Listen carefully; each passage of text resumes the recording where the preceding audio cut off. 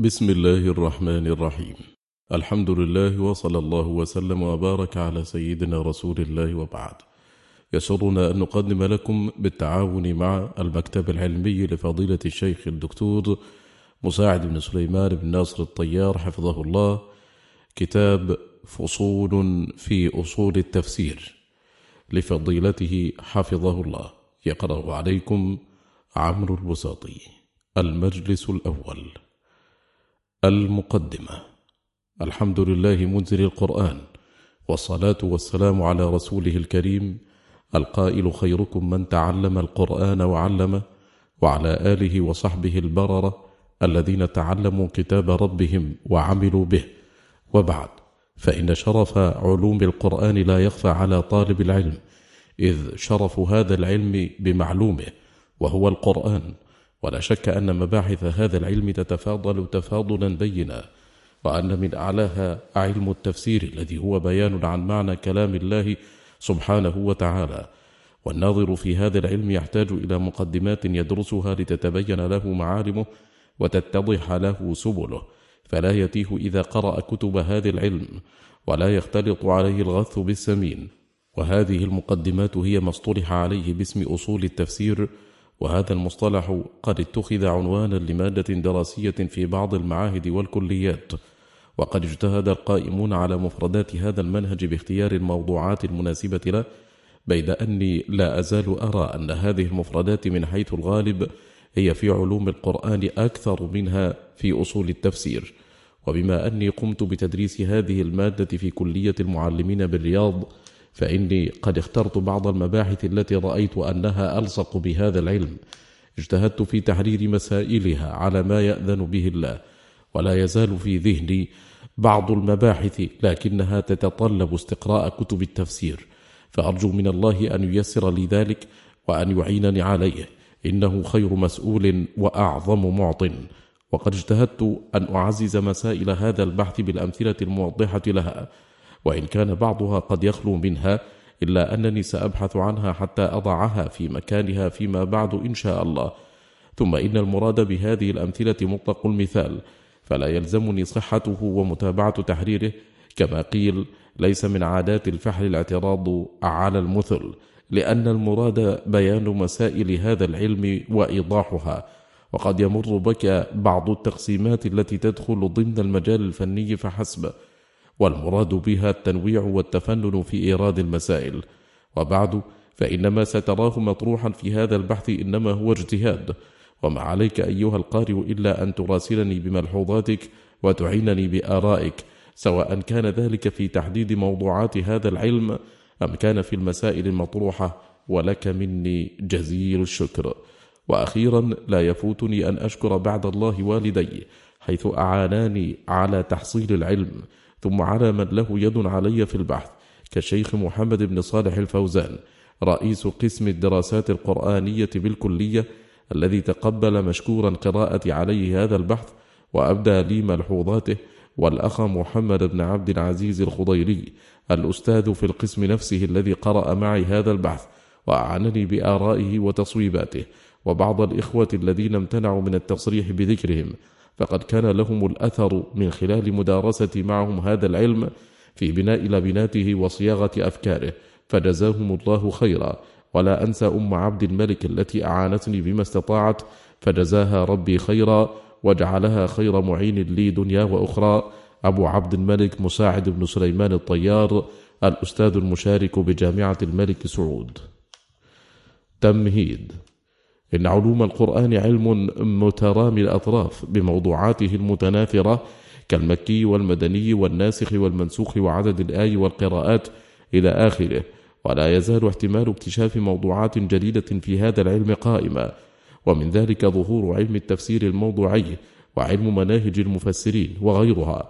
ومن هذه العلوم التي ظهرت ولكن لم تلقى عناية متكاملة علم أصول التفسير، وهو في الحقيقة جزء من علوم القرآن، وإن كان بعضهم يجعله مرادفا لمصطلح علوم القرآن. ولما كان أصول التفسير جزءا من علوم القرآن، فإني سأطرح بين يديك بعض آراء في مادة علوم القرآن، أجعلها مدار نقاش ومدارسة، رجاء أن توصل هذه المدارسة هذا العلم إلى مستوى مما هو فيه، وأن يكون لطلبة العلم اهتمام به كما ظهر وبرز اهتمامهم بعلم الحديث وعلم الفقه. إنه من خلال مطالعتك لمنهج علوم القرآن الذي يدرس في المعاهد والجامعات ستلاحظ أن غالب هذه الكتب نقول وتلخيص لما في كتابي البرهان للزركشي والإتقان للسيوطي، وبهذا تفقد هذه الكتب جانبي التحقيق والتجديد، وبالأخص ما وضع منها على أنه مذكرات ثم طبع فيما بعد على أنه كتاب. والفرق واضح بين من يكتب مذكرات للطلاب ومن يكتب لعامة طلبة العلم، وهذا في غالب ما كتب، إذ لا تخلو المكتبة القرآنية من نظرات تجديدية. وإن من سبيل النهوض بهذا العلم النهوض به من الجانب النظري والنهوض به من الجانب التحقيقي، وإن من سبيله فيما أرى ما يأتي. أولا، تشتمل مباحث علوم القرآن على جانبين: جانب نظري بحت وجانب نظري تطبيقي. فالأول كعلم عدد الآي ومعرفة الصيفي والشتائي والمنامي والسفري والحضري من النزول ونحوها، فهذه العلوم يمكن أن تدرس للطالب بجانبها النظري، ومن رأى فيها جانبا تطبيقيا فليدرسها على الجانب التطبيقي. والثاني كقصص القرآن وأمثال القرآن وأقسام القرآن ونحوها، فهذه العلوم ونحوها يمكن أن يجرى عليها التطبيق بعد المعرفة النظرية لها.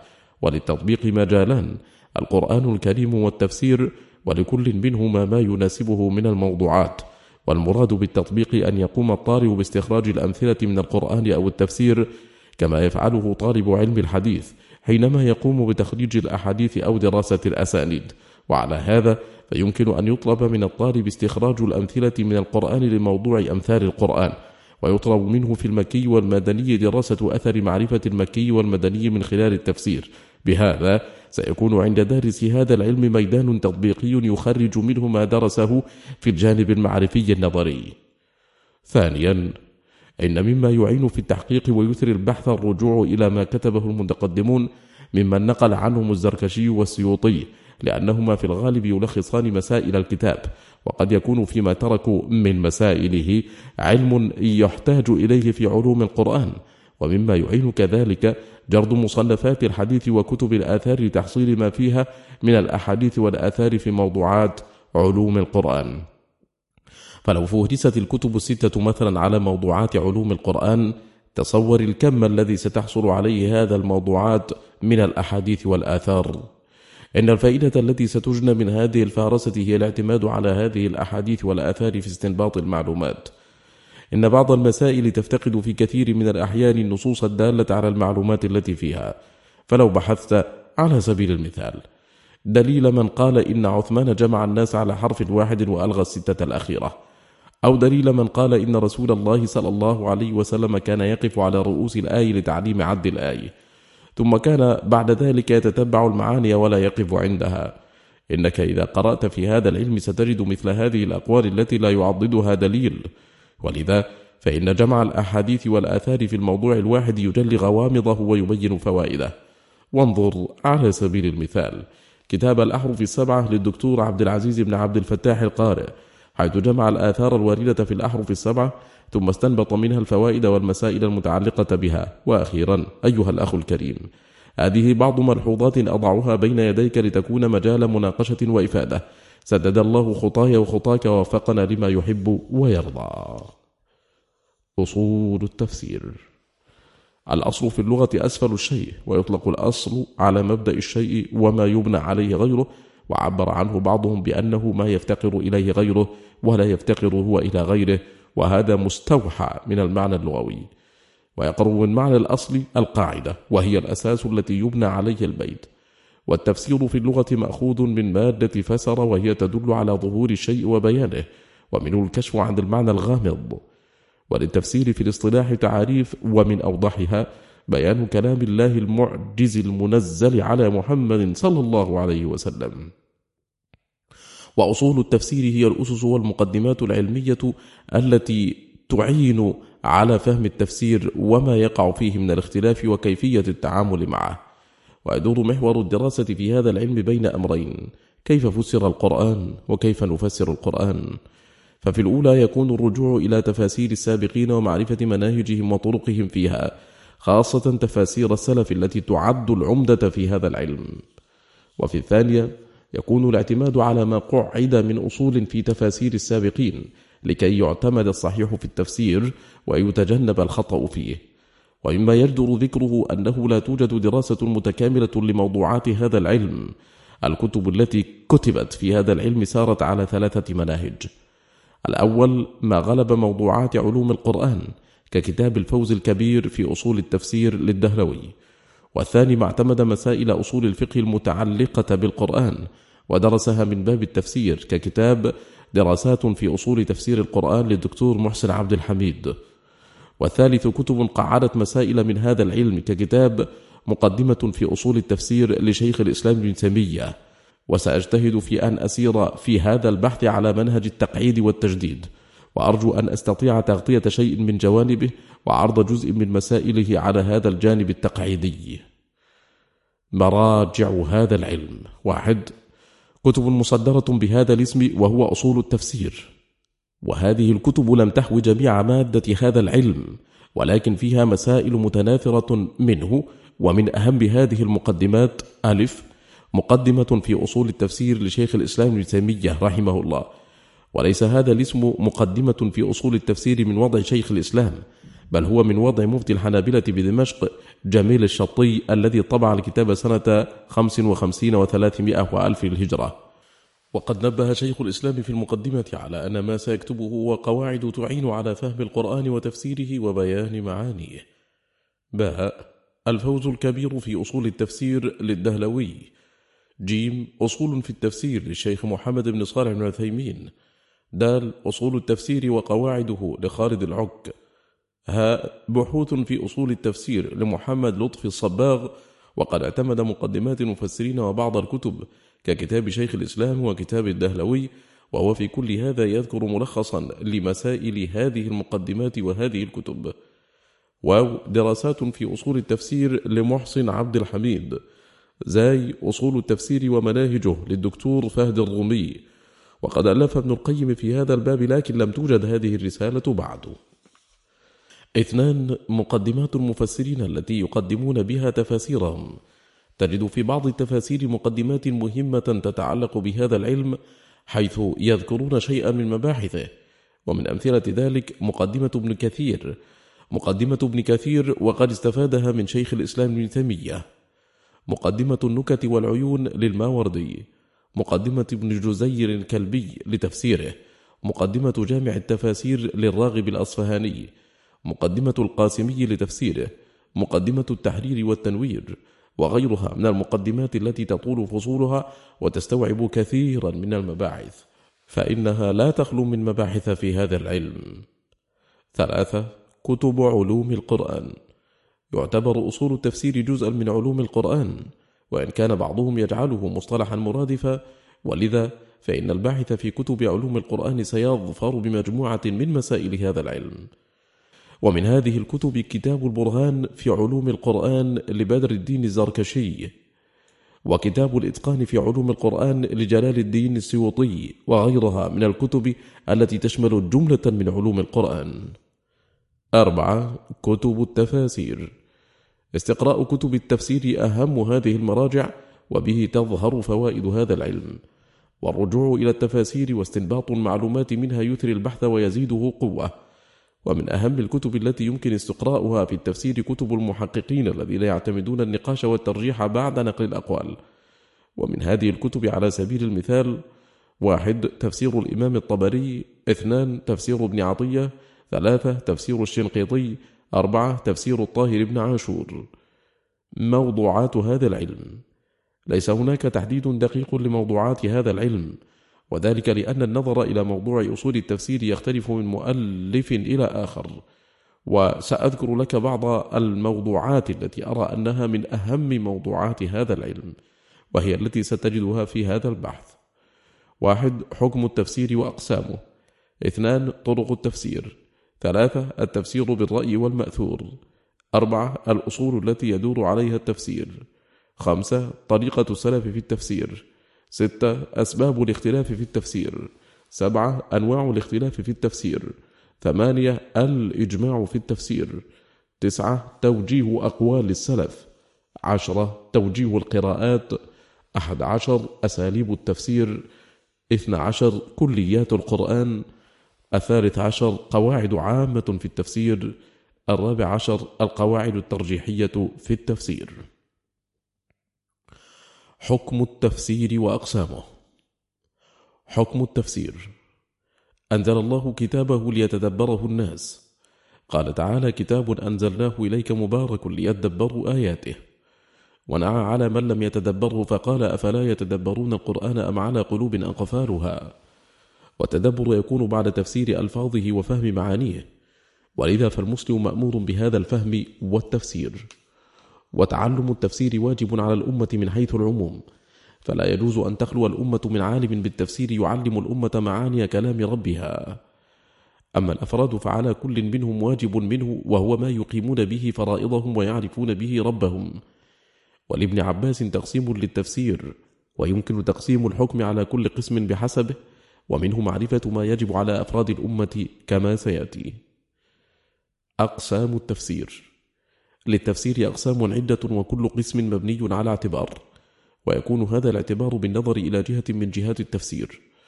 ويمكن تقسيم هذه الاعتبارات إلى ما يلي: 1 باعتبار معرفة الناس له. 2 باعتبار طريق الوصول إليه. 3 باعتبار أساليبه. 4 باعتبار اتجاهات المفسرين فيه. هذه بعض الاعتبارات، وهناك اعتبارات أخرى يمكن تقسيم التفسير عليها كاللفظ والمعنى وسيأتي، والاعتبار الزماني والمكاني وغيرها. أولا باعتبار معرفة الناس له. قسم حبر الأمة ابن عباس التفسير وجعله 4 أوجه: 1 وجه تعرفه العرب من كلامها. 2 وتفسير لا يعذر أحد بجهله. 3 وتفسير يعلمه العلماء. 4 وتفسير لا يعلمه إلا الله، ومن ادعى علمه فقد كذب. تفصيل هذه الأوجه وبناء الحكم عليها. الوجه الأول ما تعرفه العرب من كلامها. يشمل هذا القسم ألفاظ القرآن وأساليبه في الخطاب، وذلك لأنه نزل بلغتهم وعلى طرائقهم في الكلام. وهذه الألفاظ والأساليب معلومة لديهم غير خافية، وإن كان قد يخفى على أفراد منهم شيء منها، وذلك لغرابتها على مسمعه أو لعدم اعتياده عليها في لغة قومه، كما خفي على ابن عباس بعض معاني مفرداته كلفظ فاطر وغيرها. ولذا تجد في تفاسير السلف تفسيرهم اللغوي لمعنى الصمد والكفء والفلق والغاسق إلى آخره. والأساليب لما كانت على سننهم بالكلام لم يخفى عليهم المراد بها، فيعلمون من قوله تعالى: ذق إنك أنت العزيز الكريم، أن هذا الخطاب خطاب امتهان وتهكم، وإن كانت ألفاظه مما يستعمل في المدح، وذلك لأن السياق يدل على معنى الامتهان. حكمه. وهذا الوجه من فروض الكفاية، إذ لا يجب على كل مسلم معرفة جميع المعاني اللغوية والأساليب الكلامية الواردة في القرآن، وقد يرتقي إلى الواجب إذا توقف عمل الواجب على هذه المعرفة. الوجه الثاني ما لا يعذر أحد بجهله، وهذا يشمل الأمر بالفرائض والنهي عن المحارم وأصول الأخلاق والعقائد. فقوله تعالى: وأقيموا الصلاة وآتوا الزكاة، وقوله: ولله على الناس حج البيت من استطاع إليه سبيلا، وقوله: كتب عليكم الصيام كما كتب على الذين من قبلكم، لا يعذر أحد بجهل مثل هذه الخطابات وهو يقرأ القرآن. وكذا يدخل فيه ما جاء من أمر بالصدق والأمانة والنهي عن الكذب والخيانة وعن إتيان الفواحش وغير هذه من الأوامر والنواهي المتعلقة بالأخلاق. ويدخل فيه ما يتعلق بالعقائد كقوله تعالى: فاعلم أنه لا إله إلا الله، وقوله: وما أرسلنا من قبلك من رسول إلا نوحي إليه أنه لا إله إلا أنا فاعبدون، وغيرها من الأوامر والنواهي المتعلقة بالتوحيد. حكمه. هذه كلها داخلة ضمن الواجب الذي يجب على المسلم تعلمه من التفسير. الواجب الثالث ما تعلمه العلماء، ومما يشمله هذا القسم ما تشابه منه على عامة الناس، وما يستنبط منه من فوائد وأحكام. حكمه. هذا القسم من فروض الكفاية. الوجه الرابع ما لا يعلمه إلا الله، ومن ادعى علمه فقد كذب. ويشمل هذا حقائق المغيبات ووقت وقوعها، فالدابة التي تخرج في آخر الزمان لا يعلم كيفها وحقيقتها إلا الله، ولا يعلم وقت خروجها إلا الله، وهكذا سائر الغيبيات. حكمه: هذا النوع غير واجب على أحد، بل من تجشم تفسيره فقد أثم وافترى على الله وادعى علما لا يعلمه إلا الله سبحانه. ثانيا، باعتبار طريق الوصول إليه، ينقسم بهذا الاعتبار إلى قسمين: الأول ما يكون طريق الوصول إليه الأثر وهو التفسير بالمأثور، الثاني ما يكون طريق الوصول إليه الاجتهاد وهو التفسير بالرأي.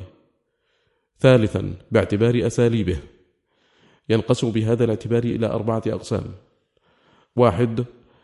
التفسير التحليلي، 2. التفسير الإجمالي، 3. التفسير المقارن، 4. التفسير الموضوعي. وإليك تفصيلا موجزا عن هذه الأقسام. أولا، التفسير التحليلي. هذا القسم هو الغالب على التفسير، ويعمد المفسر بهذا الأسلوب إلى التحليل في الآية، فيبين سبب نزولها وبيان غريبها وإعراب مشكلها وبيان مجملها إلى آخره. ومن أمثلته تفسير ابن عطية والآلوسي والشوكاني وغيرهم. ثانيا، التفسير الإجمالي. يعمد المفسر بهذا الأسلوب إلى بيان المعنى العام للآية دون التعرض للتفاصيل، كالإعراب واللغة والبلاغة والفوائد وغيرها. ومن أمثلته تفسير الشيخ عبد الرحمن بن سعدي وتفسير المكي الناصري، وتجده كذلك في تفسير المراغي وأبي بكر الجزائري تحت عنوان المعنى الإجمالي. ثالثا، التفسير المقارن. يعمد المفسر بهذا الأسلوب إلى قولين في التفسير، ويقارن بينهما مع ترجيح ما يراه راجحا. ومن أمثلته تفسير ابن جرير الطبري وغيره ممن يذكر أقوال المفسرين ويرجح بعضها على بعض. ومنه ما يقوم به الآن أبو عبد الرحمن بن عقيل الظاهري من عرضه في الإذاعة لتفسيره المسمى تفسير التفاسير. رابعا، التفسير الموضوعي. يعتمد هذا الأسلوب على دراسة لفظة أو جملة أو موضوع في القرآن، وهو أقسام: 1. أن يكون عرض الموضوع من خلال القرآن كله كموضوع صفات عباد الرحمن في القرآن. 2. أن يكون عرض الموضوع من خلال سورة كموضوع الأخلاق الاجتماعية في سورة الحجرات. 3. أن يستعرض المفسر لفظة أو جملة قرآنية ويبين معانيها في القرآن، كلفظة الأمة في القرآن وجملة الذين في قلوبهم مرض في القرآن. رابعا، باعتبار اتجاهات المفسرين فيه. المراد بالاتجاه الوجهة التي قصدها المفسر في تفسيره وغلبت عليه أو كانت بارزة في تفسيره بحيث تميز بها عن غيره. والاتجاهات في التفسير لها اعتبارات، فمنها ما يكون بالنظر إلى المذهب العقدي للمفسر، فمثلا الاتجاه السلفي يمثله تفسير ابن جرير وابن كثير والشنقيطي، والاتجاه المعتزلي يمثله تفسير الزمخشري، والاتجاه الأشعري يمثله تفسير الرازي. ومنها ما يكون بالنظر إلى العلم الذي غلب على التفسير، ومن أمثلته كتاب معاني القرآن للفراء، ومجاز القرآن لأبي عبيدة، وتمثل الاتجاه اللغوي. كتاب إعراب القرآن للنحاس، والبحر المحيط لأبي حيان، والبحر المحيط لأبي حيان، والدر المصون للسامين الحلبي، وتمثل الاتجاه النحوي. كتاب الكشاف للزمخشري، والتحرير والتنوير للطاهر بن عاشور، وتمثل الاتجاه البلاغي. وهكذا مما تجده مدونا في كتب علوم القرآن أو ما كتب في موضوع اتجاهات المفسرين. طرق التفسير. للتفسير 6 طرق، والذي يذكر منها غالبا 4، وإليك بيان هذه الطرق ثم شرحها بإيجاز. 1. تفسير القرآن بالقرآن. 2. تفسير القرآن بالسنة. 3. تفسير القرآن بأقوال الصحابة. 4. تفسير القرآن بأقوال التابعين. 5. تفسير القرآن باللغة. 6. تفسير القرآن بالرأي والاجتهاد. أولا، تفسير القرآن بالقرآن. تفسير القرآن بالقرآن أبلغ التفاسير، وذلك لأن كل قائل أعلم بقوله من غيره، ولا يلزم من ذلك أن كل من قال إن هذه الآية تفسير لهذه الآية صحة ذلك وقبوله، لأن هذا تفسير مبني على اجتهاد المفسر ورأيه، وقد لا يكون صحيحا. وقد فسر الرسول صلى الله عليه وسلم القرآن بالقرآن، كما في حديث ابن مسعود في الصحيحين لما نزلت آية الذين آمنوا ولم يلبسوا إيمانهم بظلم، فسرها الرسول صلى الله عليه وسلم بقوله تعالى: إن الشرك لظلم عظيم. وقد اعتنى بهذا الطريق من السلف المفسر عبد الرحمن بن زيد بن أسلم، وقد ظهر هذا واضحا من خلال المرويات عنه في تفسير الطبري. وقد كان لابن كثير عناية بهذه الطريق في تفسيره، وممن ألف في هذا الطريق الأمير الصنعاني محمد بن إسماعيل، وعنوان كتابه مفتاح الرضوان في تفسير الذكر بالآثار والقرآن. وأفضل مؤلف موجود الآن في هذا النوع كتاب الإمام الشنقيطي الذي أسماه أضواء البيان في إيضاح القرآن بالقرآن، وقد قدم له بمقدمة مهمة في أنواع بيان القرآن للقرآن وتوسع فيها كثيرا. أنواع تفسير القرآن بالقرآن. ينضوي تحت تفسير القرآن بالقرآن أنواع عدة، وقد سبق أن أشرت إلى أن في كتاب أضواء البيان بيانا لكثير من تفسير القرآن بالقرآن. ومن هذه الأنواع على سبيل المثال: 1. بيان المجمل. 2. تقييد المطلق. 3. تخصيص العام. 4. تفسير المفهوم من آية بآية أخرى. 5. تفسير لفظة بلفظة. 6. تفسير معنى بمعنى. 7. تفسير أسلوب في آية بأسلوب في آية أخرى. وستجد غيرها من الأنواع التي ذكرها الإمام الشنقيطي في مقدمة كتابه، ولو استقريت كتب التفسير التي تعنى بتفسير القرآن بالقرآن لظهرت أنواع أخرى في هذا الطريق. أمثلة للأنواع السابقة: 1. بيان المجمل. المجمل ما احتاج إلى بيان، ومثاله قوله تعالى: أحلت لكم بهيمة الأنعام إلا ما يتلى عليكم. فقوله تعالى: إلا ما يتلى عليكم مجمل في هذا السياق ولم يبين، وبينه الله سبحانه بقوله: حرمت عليكم الميتة والدم ولحم الخنزير، إلى قوله: وما ذبح على النصب.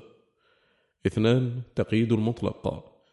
المطلق هو المتناول لواحد لا بعينه، وله تقسيمات في أصول الفقه، والمراد هنا بيان المثال. ومن أمثلته قوله تعالى: إن الذين كفروا بعد إيمانهم ثم ازدادوا كفرا لن تقبل توبتهم. قال بعض العلماء: يعني إذا أخروا التوبة إلى حضور الموت فتابوا حينئذ. وهذا التفسير يشهد له قوله تعالى: وليست التوبة للذين يعملون السيئات حتى إذا حضر أحدهم الموت قال إني تبت الآن، ولا الذين يموتون وهم كفار. فالإطلاق الذي في الآية الأولى ذكر مقيده في الآية الثانية. 3. تخصيص العام. العام هو الكلام المستغرق لما يصلح له بحسب الواقع دفعة بلا حصر، وصيغه وألفاظه كثيرة. وقد ذكر كثير من العلماء أن ألفاظ القرآن على عمومها حتى يأتي ما يخصصها. ومن أمثلته قوله تعالى: والمطلقات يتربصن بأنفسهن 3 قروء. فهذا حكم عام في جميع المطلقات، ثم أتى ما يخصص من هذا العام بالحوامل، وهو قوله تعالى: وأولاة الأحمال أجلهن أن يضعن حملهن، فخص من عموم المطلقات أولاة الأحمال. 4. تفسير المفهوم من آية بآية أخرى. المفهوم هو ما دل عليه اللفظ لا في محل النطق. ومن أمثلة تفسير مفهوم من آية بآية أخرى قوله تعالى: كلا إنهم عن ربهم يومئذ لمحجوبون. فقد ورد عن السلف في تفسير هذه الآية أنها تدل على رؤية الله سبحانه. ومن ذلك قول الشافعي: فيها دلالة على أن أولياء الله يرون ربهم يوم القيامة. وهذا المفهوم من الآية يدل عليه قوله تعالى: وجوه يومئذ ناظرة إلى ربها ناظرة، وغيرها من أدلة الرؤية. 5. تفسير لفظة بلفظة. ألف. بيان غريب الألفاظ، وذلك أن يرد في سياق لفظ غريب ثم يذكر في موضع آخر معنى أشهر من ذلك اللفظ. ومثاله قوله تعالى: وأمطرنا عليها حجارة من سجيل. وفي موضع آخر قال: لنرسل عليهم حجارة من طين. والآيتان وردتا في شأن قوم لوط. باء. بيان المراد باللفظة في السياق، مثل قوله تعالى: أولم يرى الذين كفروا أن السماوات والأرض كانتا رتقا ففتقناهما، فسرت بقوله: والسماء ذات الرجع والأرض ذات الصدع. وقوله فلينظر الإنسان إلى طعامه أنا صببنا الماء صبا ثم شققنا الأرض شقا. 6. تفسير معنى بمعنى، مثل تفسير قوله تعالى يومئذ يود الذين كفروا وعصوا الرسول لو تسوى بهم الأرض، بقوله تعالى ويقول الكافر يا ليتني كنت ترابا. 7.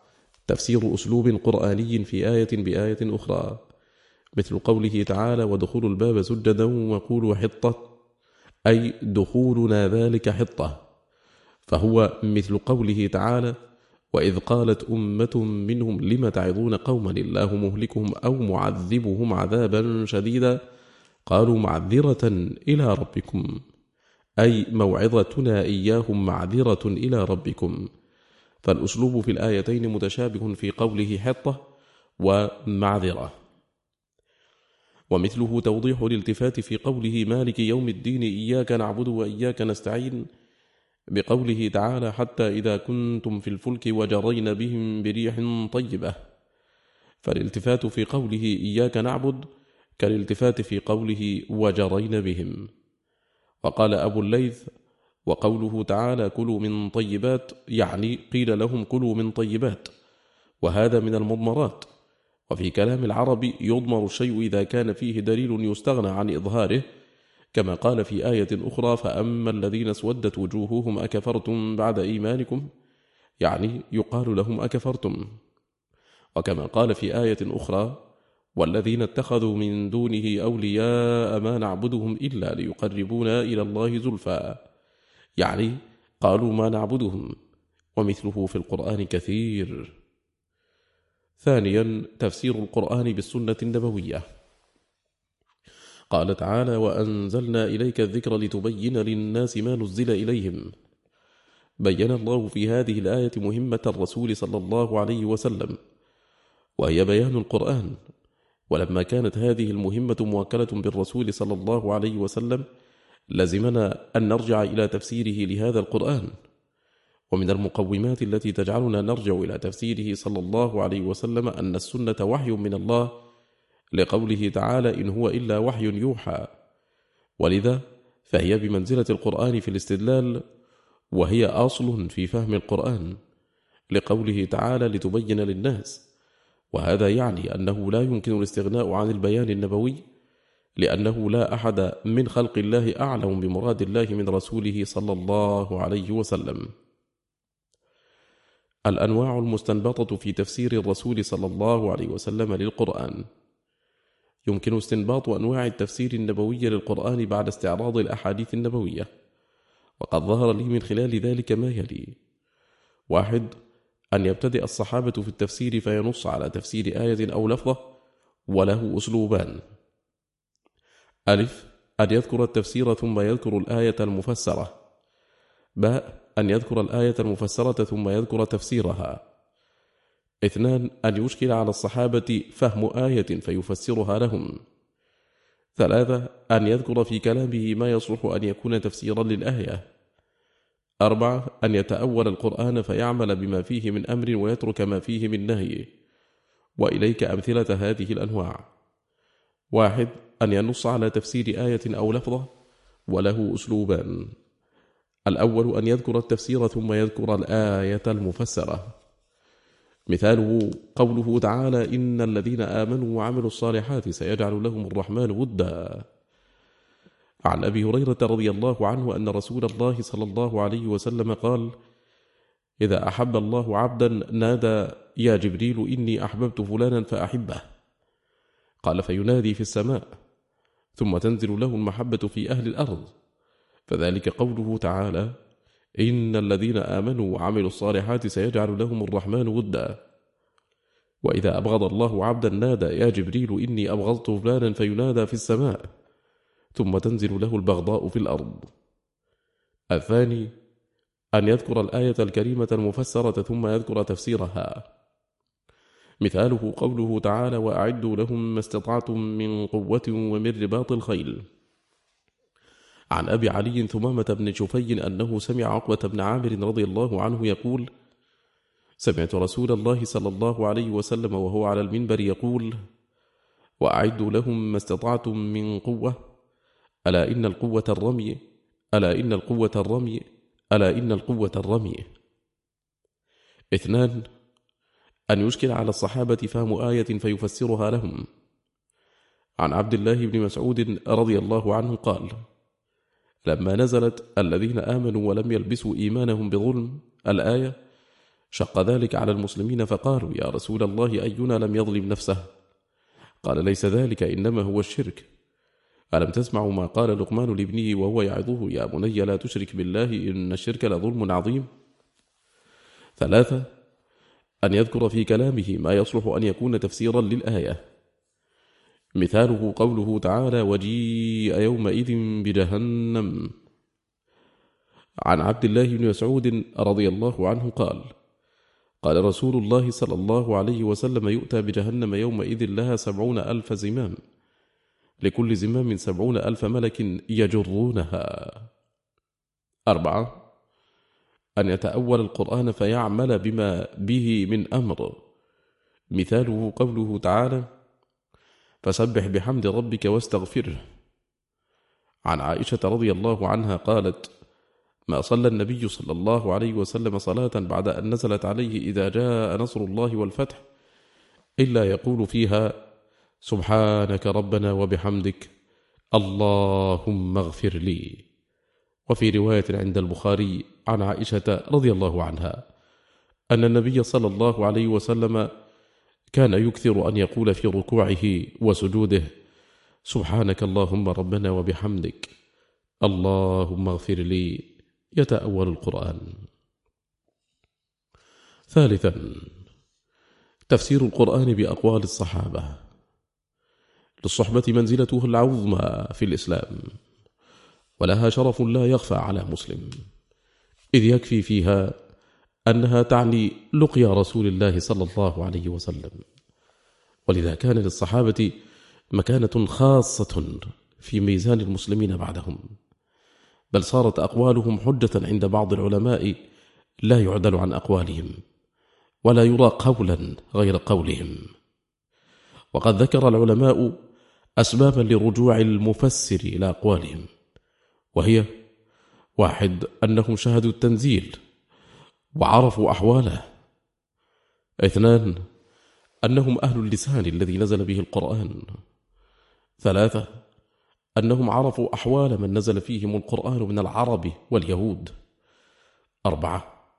سلامة مقصدهم. 5. حسن فهمهم. مصادرهم في التفسير.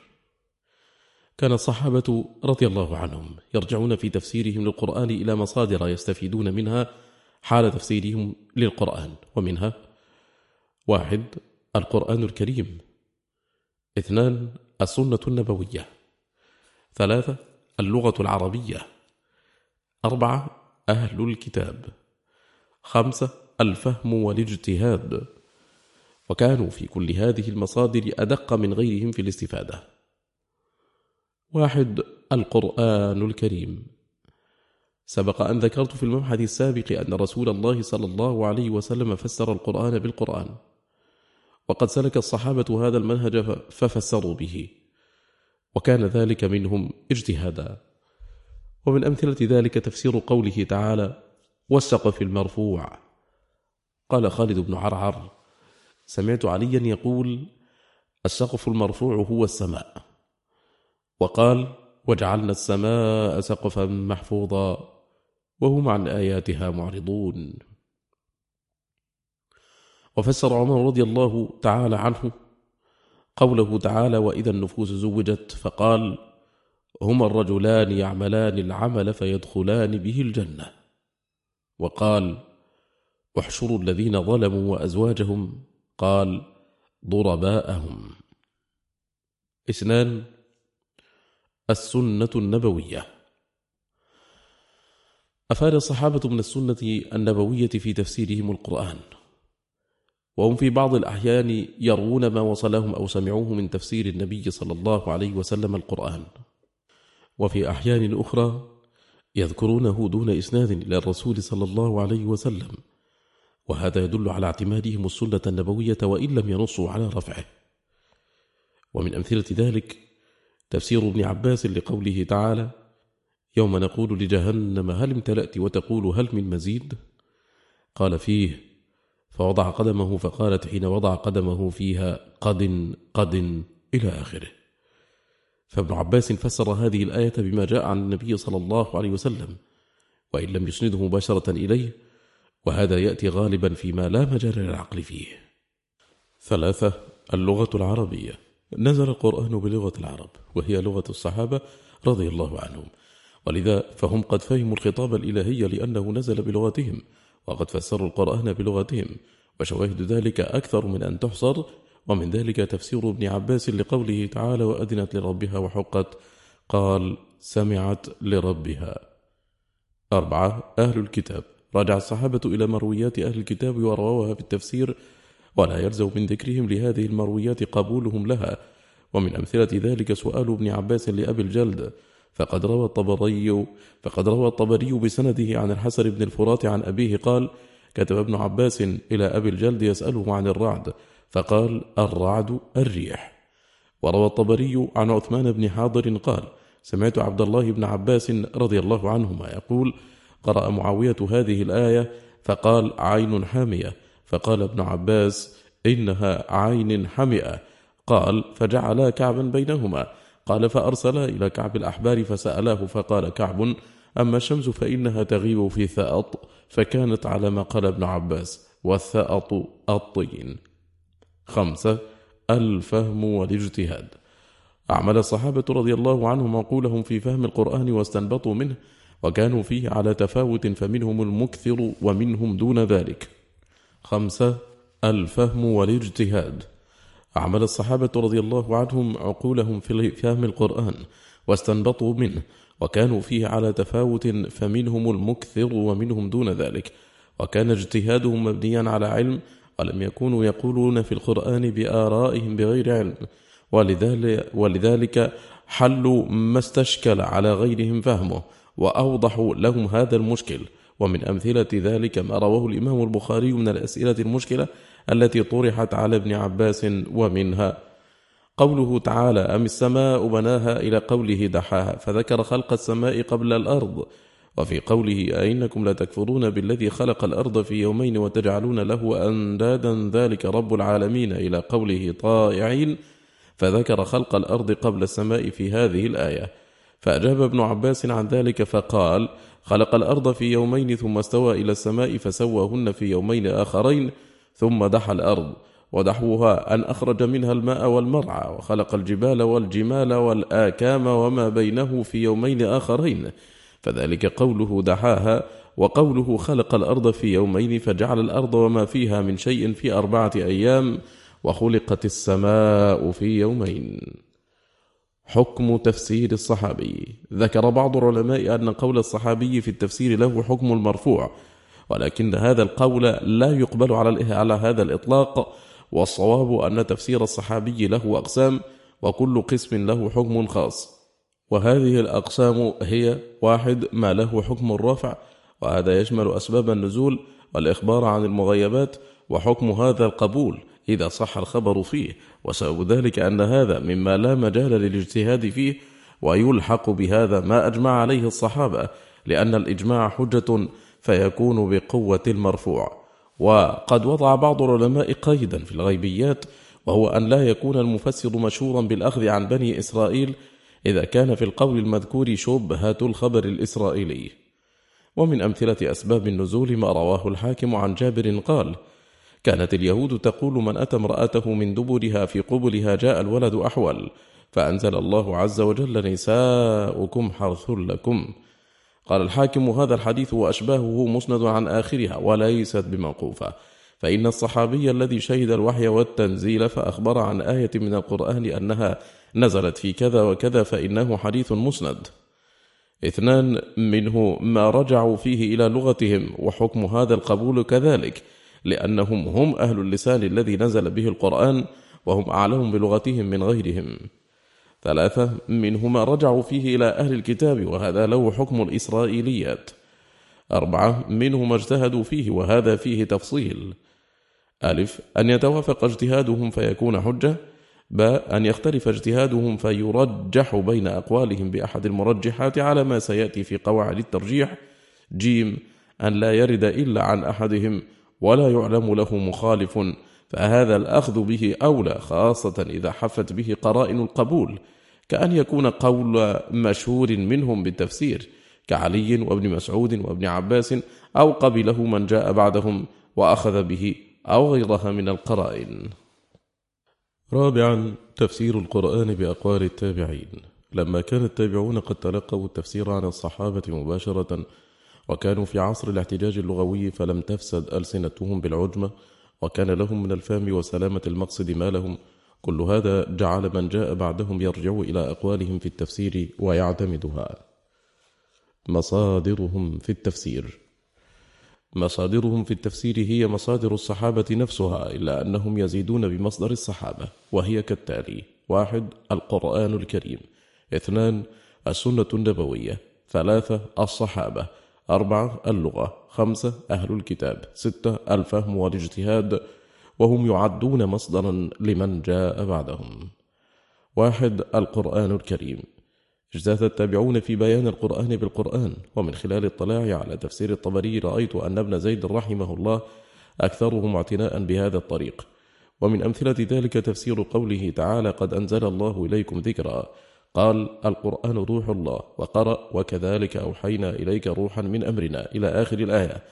وقرأ: قد أنزل الله إليكم ذكرا رسولا، قال: القرآن. وقال: إن الذين كفروا بالذكر لما جاءهم، قال: بالقرآن. وقرأ: إنا نحن نزلنا الذكر وإنا له لحافظون، قال: القرآن. قال: وهو الذكر وهو الروح. 2. السنة النبوية. للتابعين في اعتماد السنة النبوية طريقان: الأول أن يذكروا السند إلى رسول الله صلى الله عليه وسلم، ويعد بعض الباحثين هذا النوع من تفسير التابعين، والصحيح أنه من التفسير النبوي، لأن التابعي ذكر ما بلغه عن الرسول صلى الله عليه وسلم ولم يفسر. والثاني أن يذكر ما بلغه عن النبي صلى الله عليه وسلم دون ذكر السند، وهذا وإن كان مرسلا إلا أنه يدل على اعتماد التابعين التفسير النبوي في تفسيرهم. ومن ذلك ما أخرجه الطبري عن الحسن في تفسير قوله تعالى: واتل عليهم نبأ بني آدم بالحق. قال الحسن: قال رسول الله صلى الله عليه وسلم: إن الله ضرب لكم ابني آدم مثلا، فخذوا من خيرهم ودعوا الشر.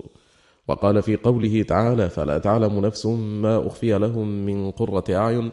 بلغني أن رسول الله صلى الله عليه وسلم قال: قال ربكم: أعددت لعبادي الذين آمنوا وعملوا الصالحات ما لا عين رأت ولا أذن سمعت ولا خطر على قلب بشر.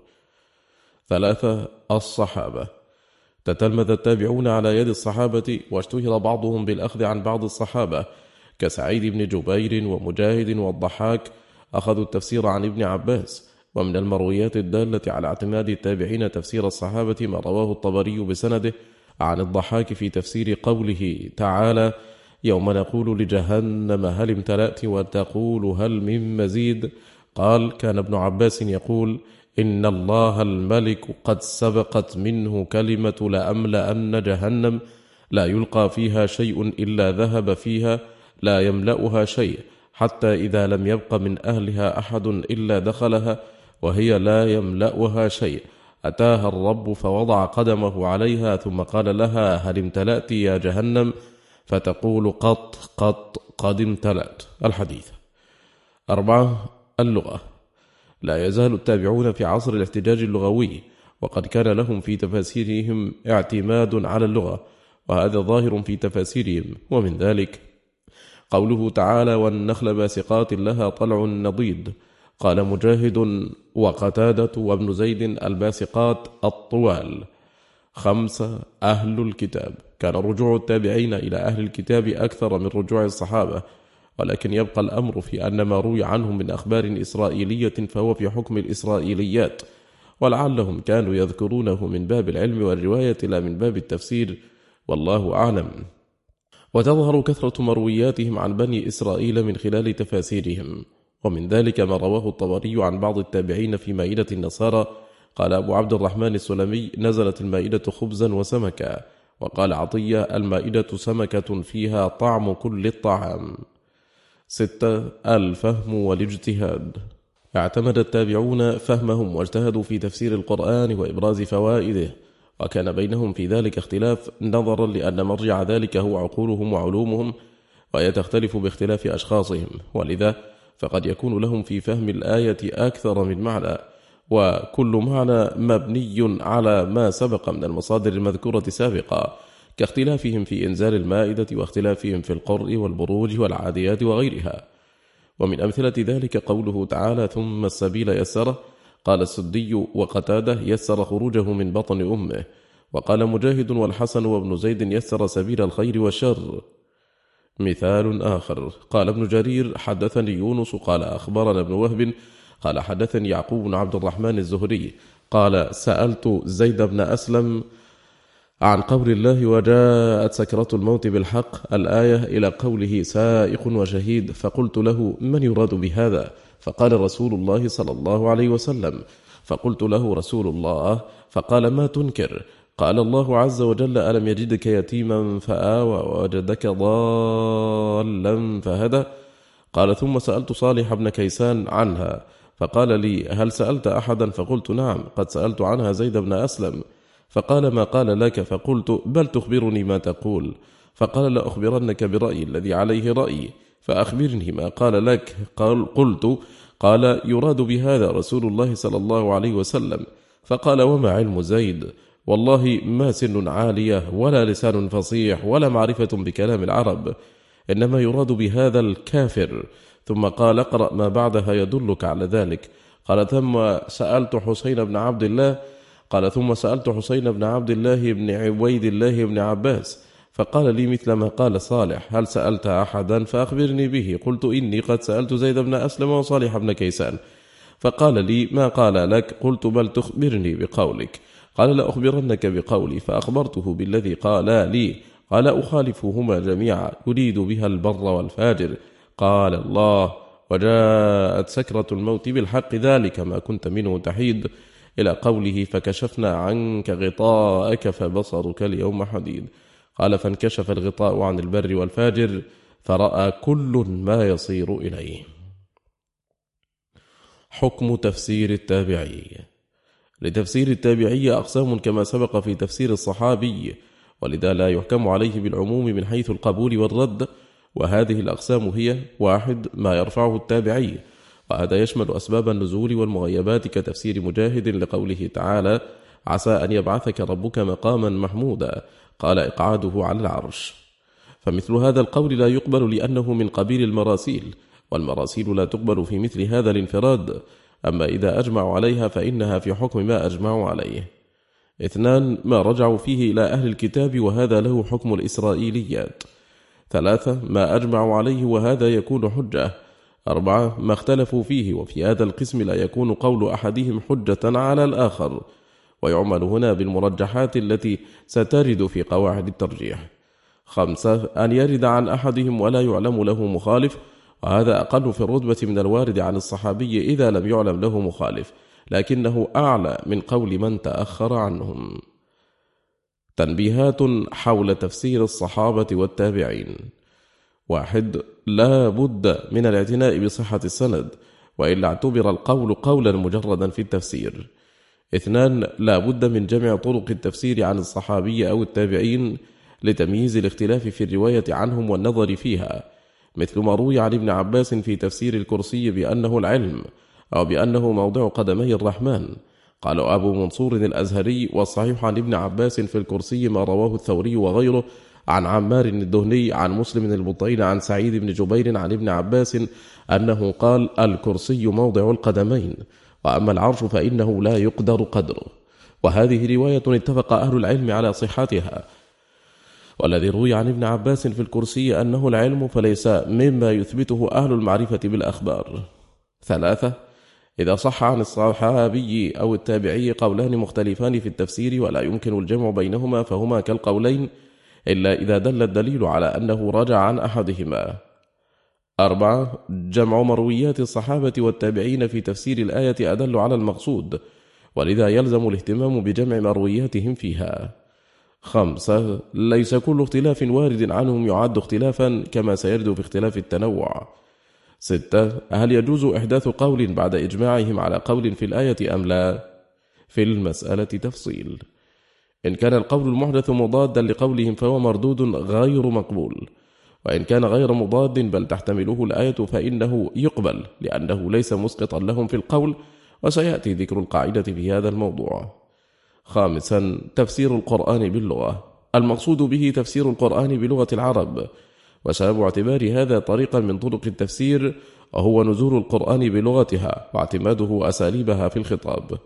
ومما يدل على اعتبار اللغة طريقا من طرق التفسير الحديث السابق في التفسير النبوي عن استشكال الصحابة للظلم في قوله تعالى: الذين آمنوا ولم يلبسوا إيمانهم بظلم. ووجه دلالة هذا الأثر أن الصحابة قد فسروا الظلم بما يعرفونه من لغتهم، ولم ينكر عليهم الرسول صلى الله عليه وسلم هذا، بل أرشدهم إلى المراد بالظلم في الآية. ومما يدل عليه كذلك اعتماد الصحابة والتابعين على اللغة في تفاسيرهم، واستشهادهم بأشعار العرب وأساليبها لبيان المعاني اللغوية في القرآن. وقد حكى صاحب كتاب مقدمة المباني إجماع الصحابة على جواز تفسير القرآن باللغة. ومن ذلك تفسير الساهرة بالأرض، فقد ورد ذلك عن ابن عباس وعكرمة والحسن وقتادة ومجاهد وسعيد والضحاك وابن زيد. بل شدد العلماء على من فسر القرآن وهو غير عالم بلغة العرب، كما روي عن مالك ومجاهد وغيرهما. قال مالك: لا أوتى برجل يفسر كلام الله وهو لا يعرف لغة العرب إلا جعلته نكالا. مسألة في ضوابط التفسير باللغة. كيف نفسر ما كان محتملا لأكثر من معنى في لغة العرب؟ إن كان اللفظ يحتمل هذه المعاني كلها من دون تعارض ولا تناقض في السياق جاز حمل الآية عليها، وهذا يأتي غالبا في الألفاظ المشتركة، وإن كان قد يترجح إحداها، مثل تفسيرهم لقوله تعالى: لا يرقبون في مؤمن إلا ولا ذمة. فقد ورد عنهم في الإل أقوال: الأول العهد، الثاني القرابة، الثالث الله سبحانه. قال الطبري معلقا على هذه الأقوال: وأولى الأقوال في ذلك بالصواب أن يقال إن الله تعالى ذكره أخبر عن هؤلاء المشركين الذين أمر نبيه والمؤمنين بقتلهم بعد انسلاخ الأشهر الحرم وحصرهم والقعود لهم على كل مرصد، أنهم لو ظهروا على المؤمنين لم يراقبوا فيهم إلا. والإل اسم يشتمل على معان ثلاثة، وهي العهد والعقد والحلف والقرابة، وهو أيضا بمعنى الله. فإذا كانت الكلمة تشمل هذه المعاني الثلاثة ولم يكن الله خص من ذلك معنى دون معنى، فالصواب أن يعم ذلك كما عم بها جل ثناؤه معانيها الثلاثة، فيقال: لا يراقبون في مؤمن الله ولا قرابة ولا عهدا ولا ميثاقا. وإن كان اللفظ لا يحتمل إلا أحد المعاني من معاني اللفظ، فهناك ضوابط تدل على اختيار هذا المعنى دون غيره، وهي كالتالي: 1. أن تكون اللفظة المفسرة صحيحة في اللغة، فلا يجوز تفسير القرآن بما لا يعرف في لغة العرب. ومثاله تفسير قوله تعالى: وأنت حل بهذا البلد، بأنه حال ومقيم به. قال الطيار بن عاشوط وحكى ابن عطية عن بعض المتأولين أن معنى وأنت حل بهذا البلد أنه حال أي ساكن بهذا البلد، وجعله ابن العربي قولا ولم يعزه إلى قائل، وحكاه القرطبي والبيضوي كذلك، وهو يقتضي أن تكون جملة. وأنت حل في موضع الحال من ضمير أقسم، فيكون القسم بالبلد مقيدا باعتبار كونه بلد محمد صلى الله عليه وسلم، وهو تأويل جميل لو ساعد عليه ثبوت استعمال حل بمعنى حال أي مقيم في مكان، فإن هذا لم يرد في كتب اللغة الصحاح واللسان والقاموس ومفردات الراغب، ولم يعرج عليه صاحب الكشاف، ولا أحسب إعراضه عنه إلا لعدم ثقته بصحة استعماله. وقال الخفاجي: والحل صفة أو مصدر بمعنى الحال هنا على هذا الوجه، ولا عبرة بمن أنكره لعدم ثبوته في كتب اللغة. وكيف يقال لا عبرة بعدم ثبوته في كتب اللغة؟ وهل المرجع في إثبات اللغة إلا كتب أئمتها؟ 2. أن تفسير القرآن على الأغلب المعروف من لغة العرب دون الشاذ أو القليل.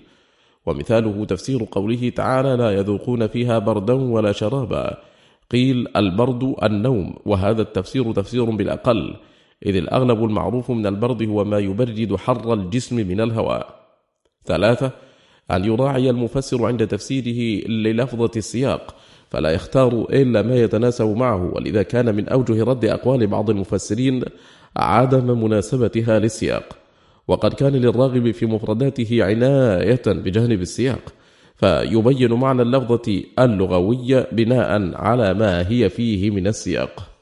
قال الزركشي: ومن أحسنها كتاب المفردات للراغب، وهو يتصيد المعاني من السياق لأن مدلولات الألفاظ خاصة. وقال في موضع آخر: وهذا يعنى به الراغب كثيرا في كتابه المفردات، فيذكر قيدا زائدا على أهل اللغة في تفسير مدلول اللفظ لأنه اقتنصه من السياق.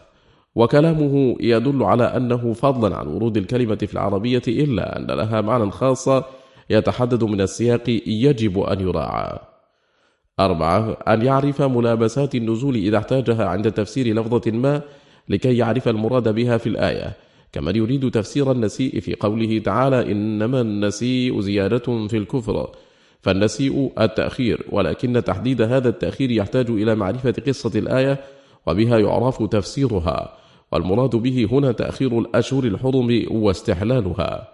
5. أن يقدم المعنى الشرعي على المعنى اللغوي إذا تنازعهما اللفظ، إلا إذا دل الدليل على إرادة المعنى اللغوي، لأن القرآن نزل لبيان الشرع لا لبيان اللغة. فالصلاة في قوله تعالى: ولا تصل على أحد منهم مات أبدا، تحتمل الدعاء وتحتمل صلاة الجنازة، وهذا هو المقدم لأنه المعنى الشرعي.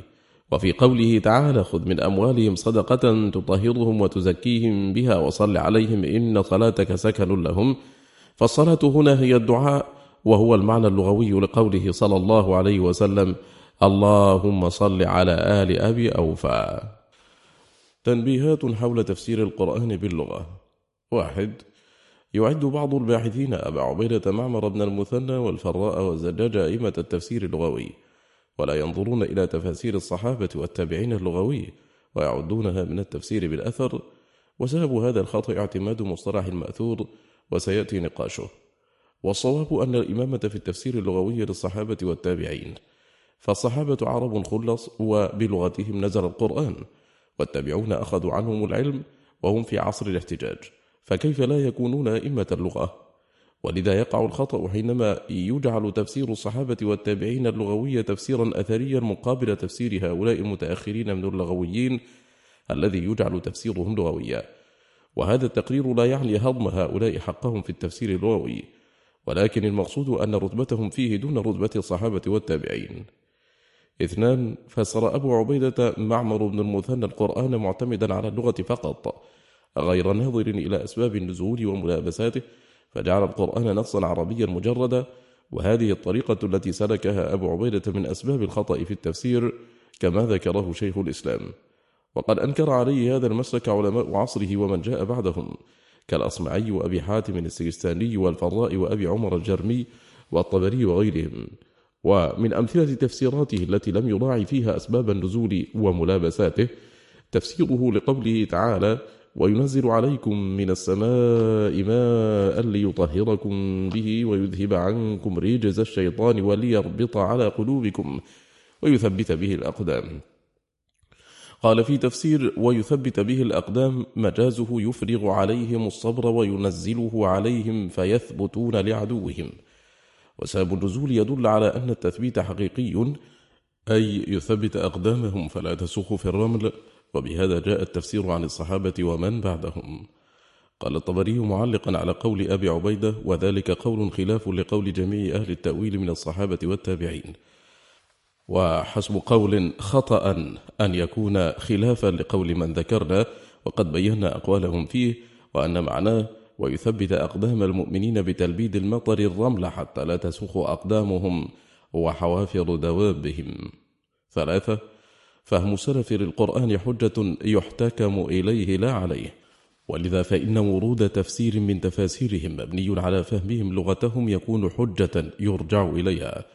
وقد أغرب أبو حيان في تفسير قوله تعالى: ولقد همت به وهم بها لولا أن رأى برهان ربه، حيث قال: والذي روي عن السلف لا يساعد عليه كلام العرب، لأنهم قدروا جواب لولا محذوفا، ولا يدل عليه دليل لأنهم لم يقدروا لهم بها، ولا يدل كلام العرب إلا على أن يكون المحذوف من معنى ما قبل الشرط، لأن ما قبل الشرط دليل عليه ولا يحذف الشيء لغير دليل عليه. فقوله رحمه الله والذي روي عن السلف لا يساعد عليه كلام العرب قول غريب، فهل أبو حيان أعلم من السلف الذين نزل بلغتهم القرآن بكلام العرب؟ وهل أبو حيان أعلم بمعاني كلام الله منهم؟ كل هذا بغض النظر عن المرويات التي رويت عنهم، لأن المراد هنا هو قضية المنهج الذي انتهجه أبو حيان في هذه العبارة.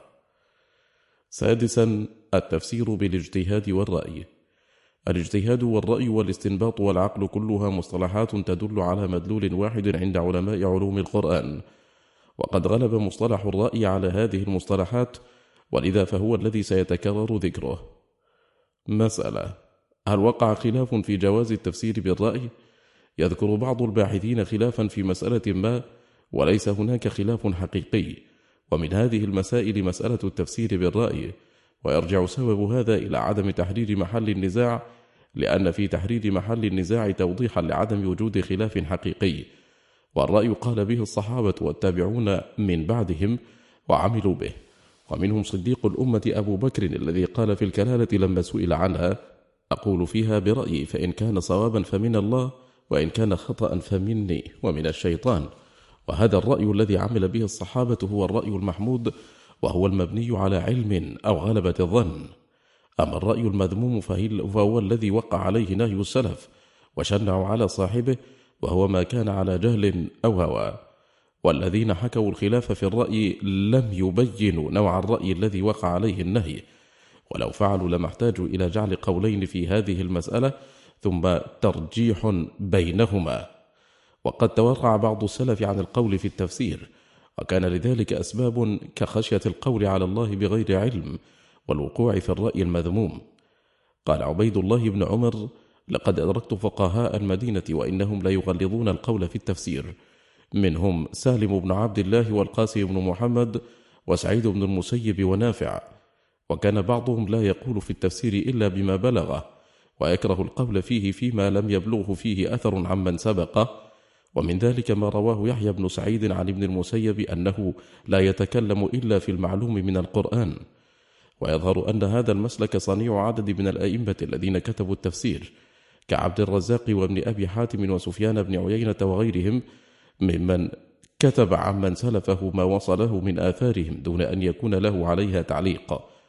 وكان الإمام أحمد ممن نهى عن الكتابة في معاني القرآن، ولعل نهي الإمام جاء بعد وقوع فتنة التأويل في كلام الله سبحانه وتحميل النص القرآن معان غير مرادة فيه، كما فعل المعتزلة وغيرهم.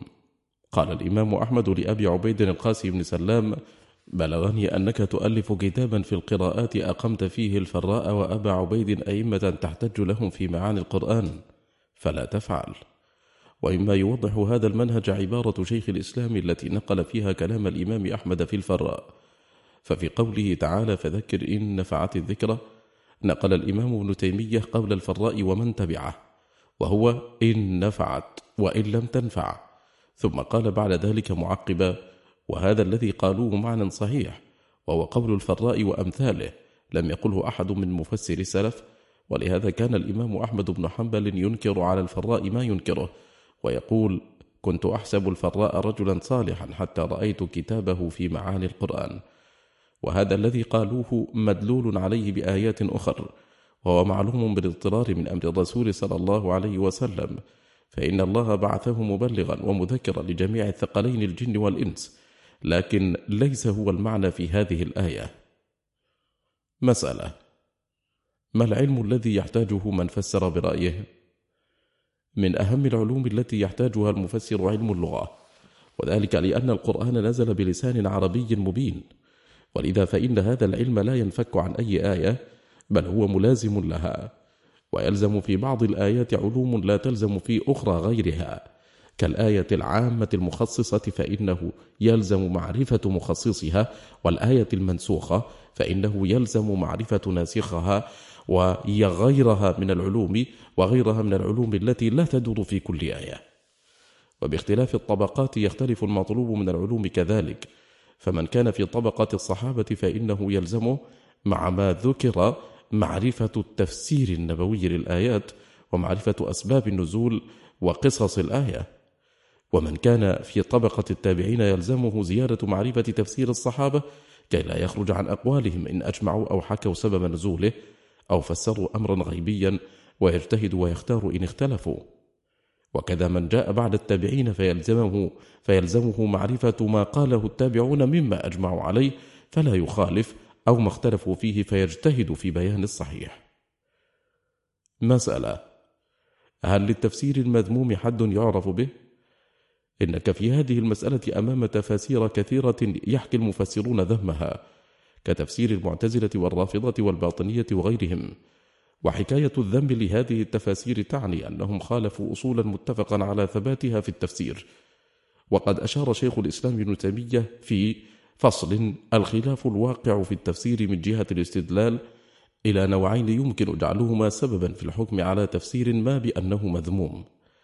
الأول من اعتقد معاني ثم أراد حمل ألفاظ القرآن عليها، وهؤلاء صنفان: الصنف الأول من يسلب لفظ القرآن ما دل عليه وأريد به، الصنف الثاني من يحمل لفظ القرآن على ما لم يدل عليه ولم يرد به. وهذان الصنفان قد يكون ما قصدوا نفيه أو إثباته من المعنى باطلا فيكون خطأهم في الدليل والمدلول، وقد يكون حقا فيكون خطأهم في الدليل لا المدلول. وهذا القسم ينطبق على طوائف من المبتدعة كالجهمية والمعتزلة والأشاعرة والرافضة والصوفية إلى آخره. ومن أمثلة خطئهم في الدليل والمدلول تأبيد النفي في قوله تعالى لن تراني في قصة موسى، وقد قال به المعتزلة، وذلك لأنهم اعتقدوا قبل هذا أن الله لا يرى، فعمدوا إلى القرآن فاستدلوا بآيات لا دلالة فيها على مذهبهم مثل هذه الآية. ونفيهم للرؤية في قوله تعالى إلى ربها ناظرة، وذلك لأنهم اعتقدوا أن الله لا يرى، فحرفوا معنى هذه الآية لتوافق مذهبهم. وقد كانت هذه الطريقة سببا لولوج كثير من المبتدعة كالرافضة والفلاسفة والقرامطة باب التأويل وتحريف نصوص كلام الله سبحانه. ومن أمثلة خطئهم في الدليل لا في المدلول، وهو كثير عند الصوفية والوعاظ، تفسير بعض الصوفية قوله تعالى إن الله مبتليكم بنهر فمن شرب منه فليس مني ومن لم يطعمه فإنه مني لمن اغترف غرفة بيده الآية. قال هذه الآية مثل ضربه الله للدنيا فشبهها الله بالنهر، والشارب منه بالمائل إليها والمستكثر منها، والتارك لشربه بالمنحرف عنها والزاهد فيها، والمغترف بيده غرفة بالآخذ منها قدر الحاجة، وأحوال الثلاثة عند الله مختلفة. قال القرطبي قلت ما أحسن هذا لولا ما فيه من التحريف في التأويل والخروج عن الظاهر، لكن معناه صحيح من غير هذا. وقد يكون خطأهم في الدليل والمدلول كذلك، كاستدلال بعض المتصوفة بقوله تعالى اركض برجلك على جواز الرقص. الثاني من فسر القرآن بمجرد ما يسوغ أن يريده بكلامه من كان من الناطقين بلغة العرب من غير نظر إلى المتكلم بالقرآن والمنزل عليه والمخاطب به وملابسات النزول كأسباب النزول وقصص الآيات وعادات المخاطبين إلى آخره. وقد ذكرت مثالا لذلك في التنبيهات على التفسير باللغة عند الحديث عن منهج أبي عبيدة. فهذان النوعان إذا وقع في تفسير ما فإنه يحكم بذمه نظرا لأنه فسر القرآن بما لا يسوغ له وحمله على غير المراد به. ولذا فإن تفاسير السلف لا يوجد فيها تفاسير على هذه الشاكلة، وإن كان ورد عن مجاهد بعض التفاسير المذمومة كتفسيره قوله تعالى ولقد علمتم الذين اعتدوا منكم في السبت فقلنا لهم كونوا قردة خاسئين، قال لم يمسخوا إنما هو مثل ضرب لهم كما ضرب لهم مثل الحمار يحمل أسفارا.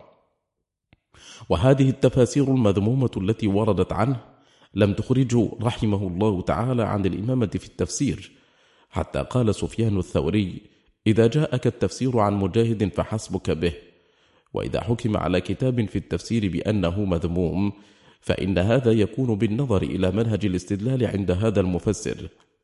فالمعتزلة مثلا مصنفون في هذا النوع من الرأي نظرا لمنهجهم في الاستدلال ولتحريفهم بعض الآيات لتوافق ما يعتقدون، ومع الحكم على تفسير ما من تفاسيرهم بأنه مذموم كتفسير الزمخشري، فإن هذا لا يعني أن كل تفسيره مذموم، بل فيه ما يوافق الحق. إلى هنا ينتهي مجلسنا هذا، على خير بإذن الله نلقاكم في مجلس آخر، وصلى الله وسلم وبارك على سيدنا محمد وآله وصحبه، والسلام عليكم ورحمة الله وبركاته.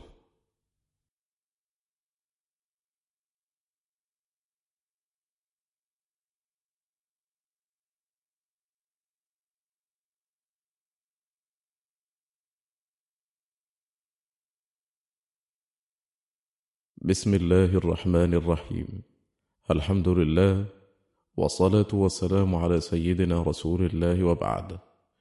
كتاب فصول في أصول التفسير لفضيلة الشيخ الدكتور مساعد بن سليمان بن ناصر الطيار حفظه الله تعالى، يقرأه عليكم عمرو البساطي، نقدمه لكم بالتعاون مع المكتب العلمي لفضيلته حفظه الله.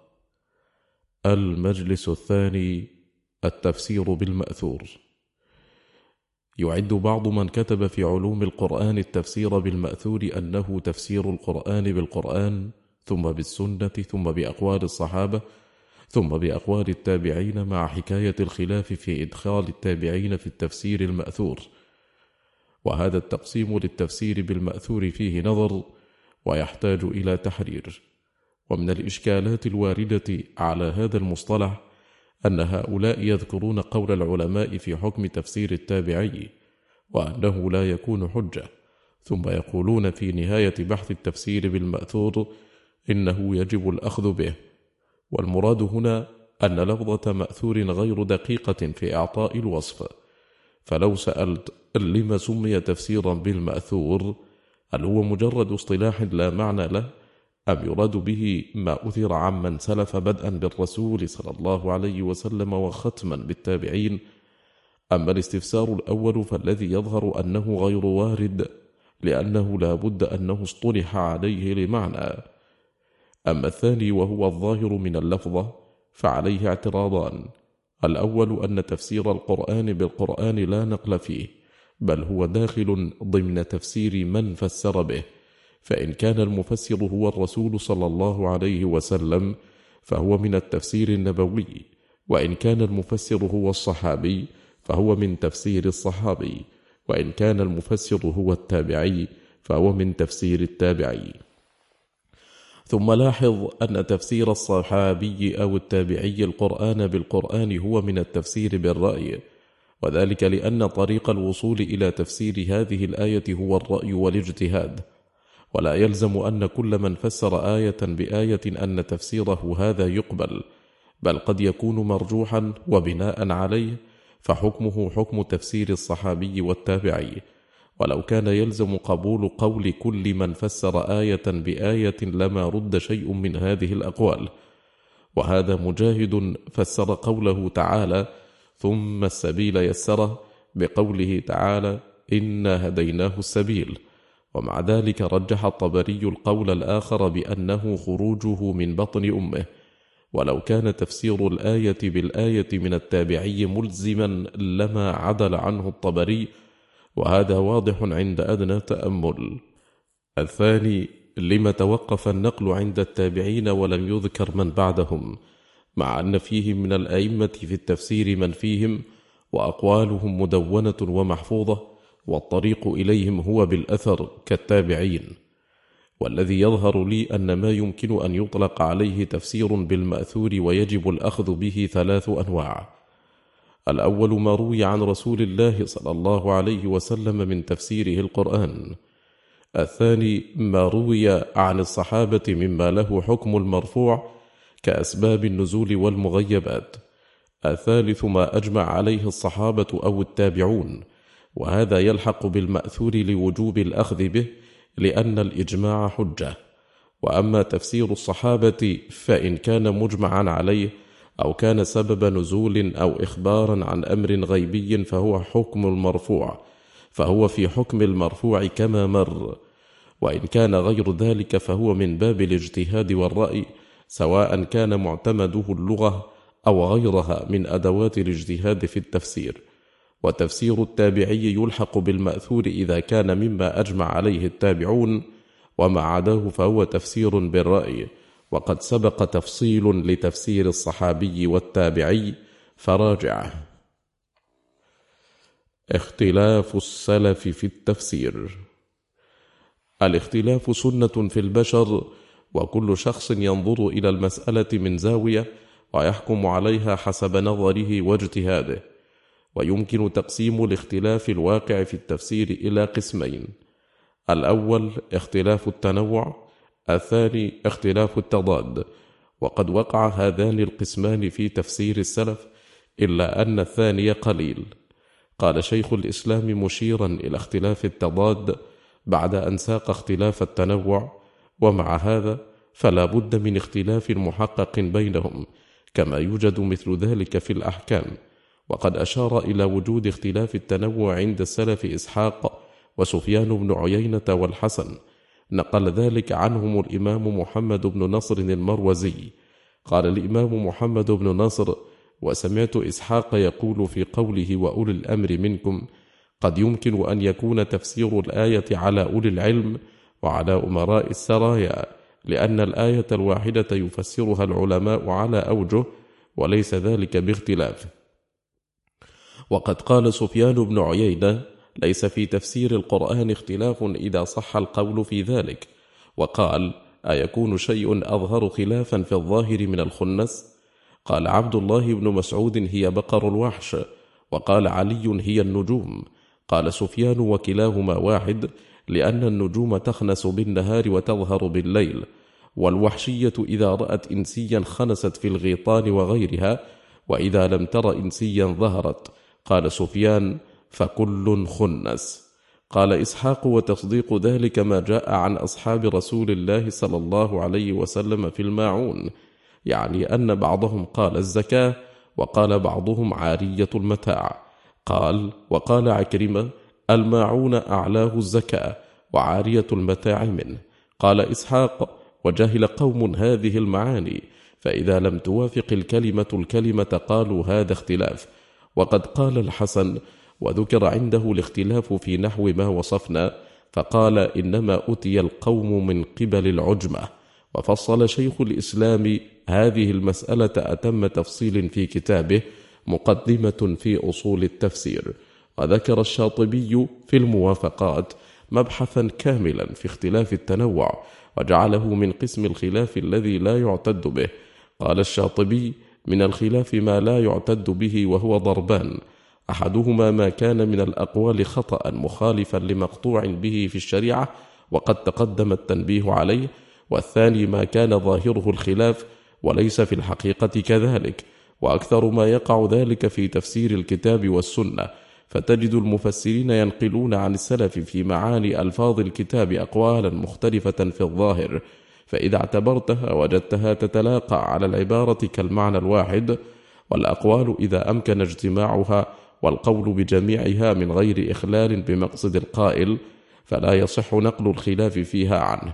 وللشيخ محمد بن صالح العثيمين تقسيم لاختلاف التنوع والتضاد اعتمد فيه على اللفظ والمعنى، وهو 3 أقسام: الأول اختلاف في اللفظ دون المعنى، الثاني اختلاف في اللفظ والمعنى والآية تحتمل المعنيين لعدم التضاد بينهما، فتحمل الآية عليهما وتفسر بهما، الثالث اختلاف في اللفظ والمعنى والآية لا تحتمل المعنيين معا للتضاد بينهما، فتحمل الآية على الأرجح منهما بدلالة السياق أو غيره.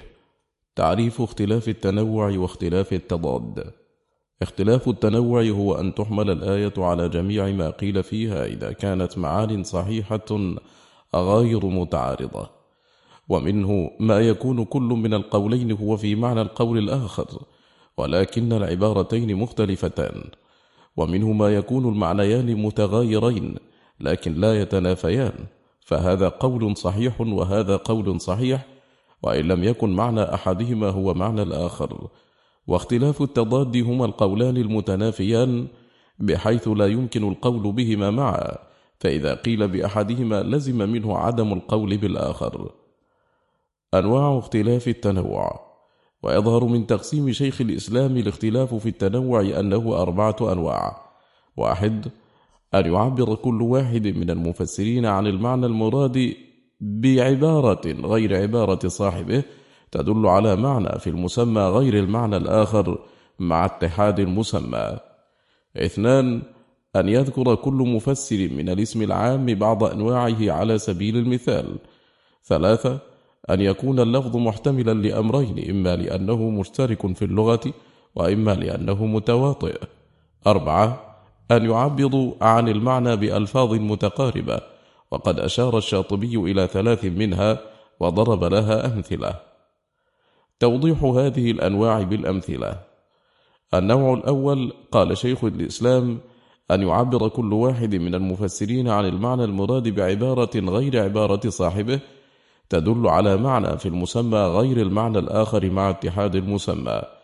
وقال الشاطبي: أن يذكر في النقل أشياء تتفق في المعنى بحيث ترجع إلى معنى واحد، فيكون التفسير فيها على قول واحد، ويوهم نقلها على اختلاف اللفظ أنه خلاف محقق. انتهى. ويأتي هذا فيما يكون له أكثر من وصف دال عليه، وهذا وارد في اللغة، كالسيف فهو المهند والصارم إلى آخره. فمن عبر عنه بالمهند نظر إلى وصفه بالهندية، ومن عبر عنه بالصارم نظر إلى عدم انثنائه وقوته، فالتعبيران وإن اختلفا فإنهما يدلان على ذات واحدة. ومثل له شيخ الإسلام باختلاف عبارة المفسرين في قوله تعالى: اهدنا الصراط المستقيم، فقال بعضهم القرآن أي اتباعه، وقال بعضهم هو الإسلام. قال شيخ الإسلام: فهذان القولان متفقان، لأن دين الإسلام هو اتباع القرآن، ولكن كل منهما نبه على وصف غير وصف الآخر، كما أن لفظ صراط يشعر بوصف ثالث. وكذلك قول من قال هو السنة والجماعة، وقول من قال هو الطريق العبودية، وقول من قال هو طاعة الله ورسوله صلى الله عليه وسلم، وأمثال ذلك.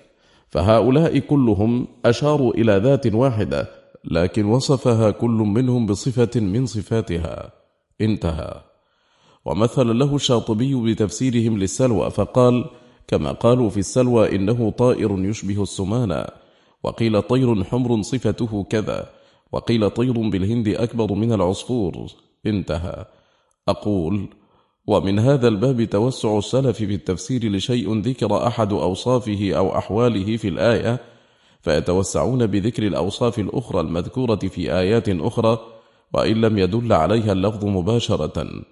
ومثال ذلك قوله تعالى: يوم تمور السماء مورا، فالمور يدل على تردد، ويكون بذهاب ومجيء سريع على جهة الاضطراب.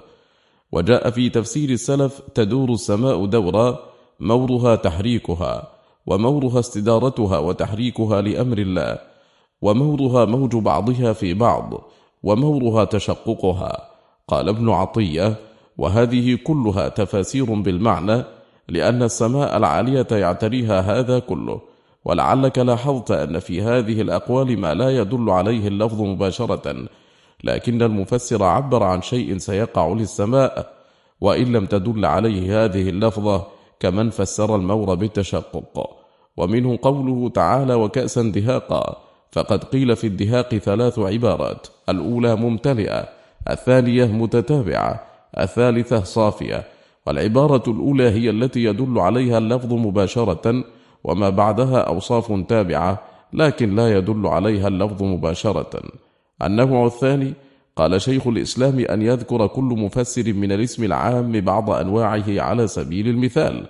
وقال الشاطبي: أن يذكر في التفسير عن النبي صلى الله عليه وسلم في ذلك شيء، أو عن أحد من أصحابه أو غيرهم، ويكون ذلك المنقول بعض ما يشمله اللفظ، ثم يذكر غير ذلك القائل أشياء أخرى مما يشمله اللفظ أيضا، فينصهما المفسرون على نصهما، فيظن أنه خلاف.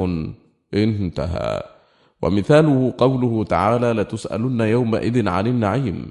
قيل في النعيم أقوال، منها الأمن والصحة والأكل والشرب، وقيل تخفيف الشرائع، وقيل الإدراك بحواس السمع والبصر. فهذا المذكور كله أمثلة للنعيم. ومثل له الشاطبي بالمن فقال: كما نقلوا في المن أنه خبز رقاق، وقيل زنجبيل، وقيل الترنجبين، وقيل شراب مزجوه بالماء، فهذا كله يشمله اللفظ، لأن الله من به عليهم، ولذلك جاء في الحديث: الكمأة من المن الذي أنزل الله على بني إسرائيل، فيكون المن جملة نعم ذكر الناس منها آحادا. ويدخل ضمن هذا النوع ما يذكره المفسرون من أسباب النزول، فهي كالمثال، فإذا قيل نزلت هذه الآية في كذا وقيل غير ذلك من أسباب، فإنها كالأمثلة تدخل في حكم الآية. وهذان النوعان السابقان هما الغالبان على تفسير سلف الأمة، كما قال شيخ الإسلام. النوع الثالث أن يكون اللفظ محتملا لأمرين، إما لأنه مشترك في اللغة أو لأنه متواطئ. ومن أمثلة المشترك اللغوي في القرآن لفظ قسورة في قوله تعالى: فرت من قسورة، وقيل هو الرامي، وقيل الأسد، وقيل النبل. ومن أحرفه الواردة في القرآن لفظ عسعس في قوله تعالى: والليل إذا عسعس، قيل عسعس بمعنى أدبر، وقيل أقبل. أمثلة المتواطئ: يشمل المتواطئ الضمير الذي يحتمل عوده إلى شيئين، وأسماء الأجناس كالفجر والعصر، والأوصاف التي يشترك فيها أكثر من واحد كالخنس والنازعات. ومن أمثلة الضمير قوله سبحانه وتعالى: يا أيها الإنسان إنك كادح إلى ربك كدحا فملاقيه، فالضمير في قوله فملاقيه يحتمل عوده إلى الكدح وإلى الرب. ومن أمثلة أسماء الأجناس الخلاف الواقع في تفسير الفجر في قوله تعالى: والفجر، قيل عام في كل فجر، وقيل أول فجر في ذي الحجة، وقيل أول فجر من أيام السنة. ومن أمثلة الأوصاف لفظ الخنس، فقيل هو بقر الوحش والظباء، وقيل هو الكواكب والنجوم.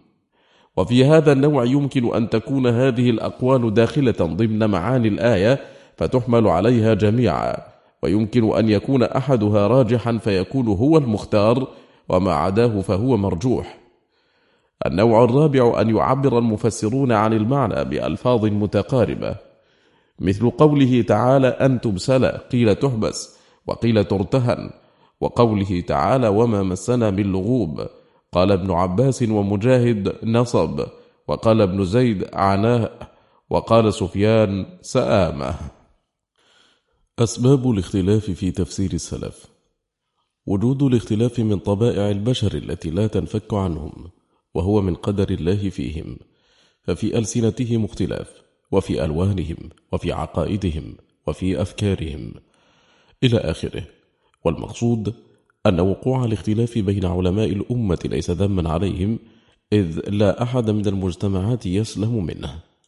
وقد وقع الاختلاف في التفسير كما وقع في الأحكام، ولهذا الاختلاف أسباب أوجبته وعلل أوجدته.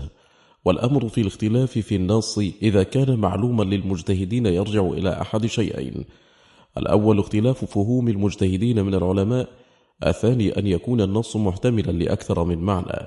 إذن فالخلاف منه ما يرجع إلى المجتهد، ومنه ما يرجع إلى النص. والمؤلفات في أسباب الاختلاف في التفسير نادرة، وقد سرد بعض هذه الأسباب ابن جزي في مقدمة تفسيره. وقد ألف في أسباب الاختلاف رسالة علمية بعنوان اختلاف المفسرين أسبابه وآثاره. ويمكن الاستفادة في هذا الموضوع مما كتب في أسباب اختلاف العلماء من حيث العموم، ومن أهمها رسالة ابن السيد البطليوسي التي سماها الإنصاف في التنبيه على المعاني والأسباب التي أوجبت الاختلاف بين المسلمين في آرائهم. وترجع أهميتها إلى أنه ذكر في بعض الأسباب آيات اختلف المفسرون فيها وبين سبب اختلافهم.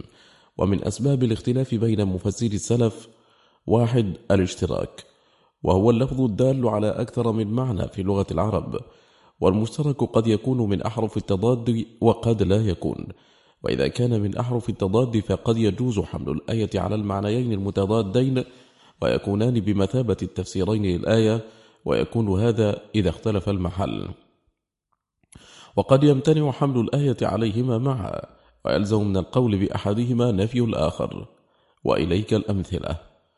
ألف: من المشترك المتضاد الذي يجوز حمل الآية على معنييه المتضادين ويكونان بمثابة التفسيرين للآية لفظ عسعس في قوله تعالى والليل إذا عسعس، فقد فسر لفظ عسعس بأنه أقبل، وفسر بأنه أدبر، وبالأول قال ابن عباس وقتادة وابن جبير، وبالثاني قال ابن عباس وابن زيد. ومثل هذا يجوز حمل الآية على هذين المعنيين المتضادين، فيكون لفظ عسعس دالا على أن الإقسام مراد به أول الليل وآخره، فدل على هذين المعنيين بلفظة واحدة، ولو جاء بلفظيهما لكان والليل إذا أقبل وأدبر. باء: ومن المشترك المتضاد الذي يمتنع حمل الآية على معنييه بل يلزم من القول بأحدهما نفي الآخر لفظة قرء، في قوله تعالى والمطلقات يتربصن بأنفسهن 3 قروء، فقد ورد في لغة العرب بمعنى الطهر وبمعنى الحيض.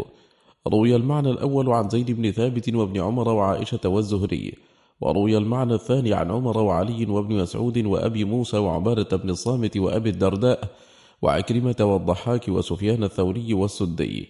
وفي هذا المثال يمتنع حمل الآية على المعنيين معا، لأن القول بأحدهما يستلزم نفي الآخر، فالمطلوب من المرأة أن تتربص إما 3 أطهار وإما 3 حيض. جيم: ومن المشترك الذي ليس من أحرف التضاد وهو كثير لفظ العتيق، من قوله تعالى وليطوفوا بالبيت العتيق، فقيل العتيق بمعنى القديم وهو قول الحسن وابن زيد، وقيل العتيق المعتق من الجبابرة بمعنى أنه محرر لا يملكه أحد، وبه قال مجاهد وقتادة وابن الزبير، وهذا مما يجوز حمل الآية على معنييه. والاشتراك قد يكون في الأسماء كقسورة للأسد والرامي والصريم للنهار والليل، وقد يكون في الأفعال كظن للشك واليقين.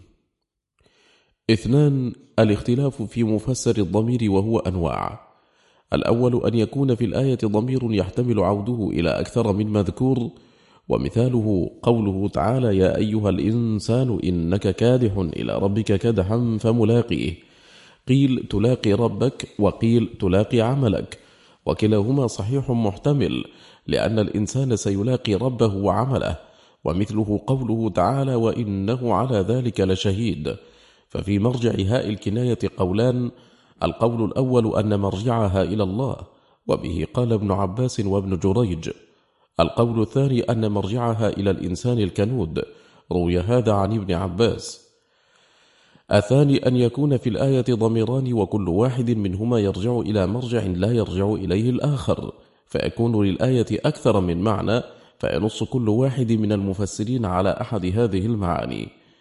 مثاله قوله تعالى إليه يصعد الكلم الطيب والعمل الصالح يرفعه، ففي قوله يرفعه ضميران، وكل واحد منهما يرجع إلى مرجع لا يرجع إليه الآخر.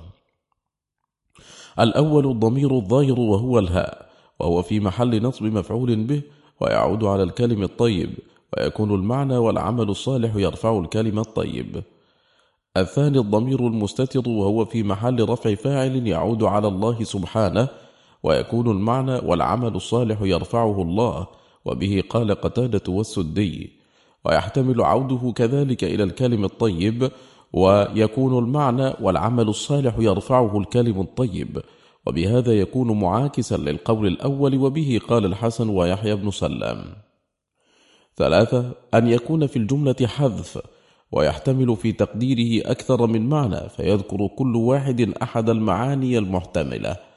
ومثاله قوله تعالى وترغبون أن تنكحوهن، ففي متعلق ترغبون تقديران: الأول ترغبون في نكاحهن، وهذا قول عائشة وعبيدة.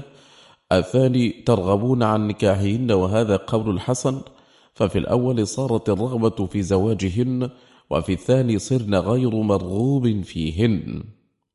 ومثله قوله تعالى وأضله الله على علم، قيل في مرجع علم قولان: الأول على علم من العبد بضلاله، وهذا قول مقاتل. الثاني على علم من الله بضلاله، وهذا قول ابن عباس.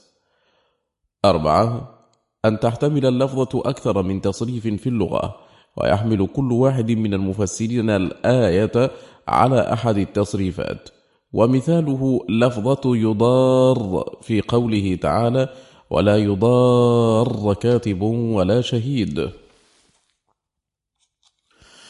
فتصريف لفظة يضار تحتمل أن يكون يضارر، وتحتمل أن تكون يضارر، فعلى الاحتمال الأول يكون النهي واقعا على أن يضر بالكاتب أو الشهيد، أي أن الضرر يقع على الكاتب والشهيد، وهذا قول ابن عباس ومجاهد وعطاء وعكرمة والضحاك والسدي والربيع.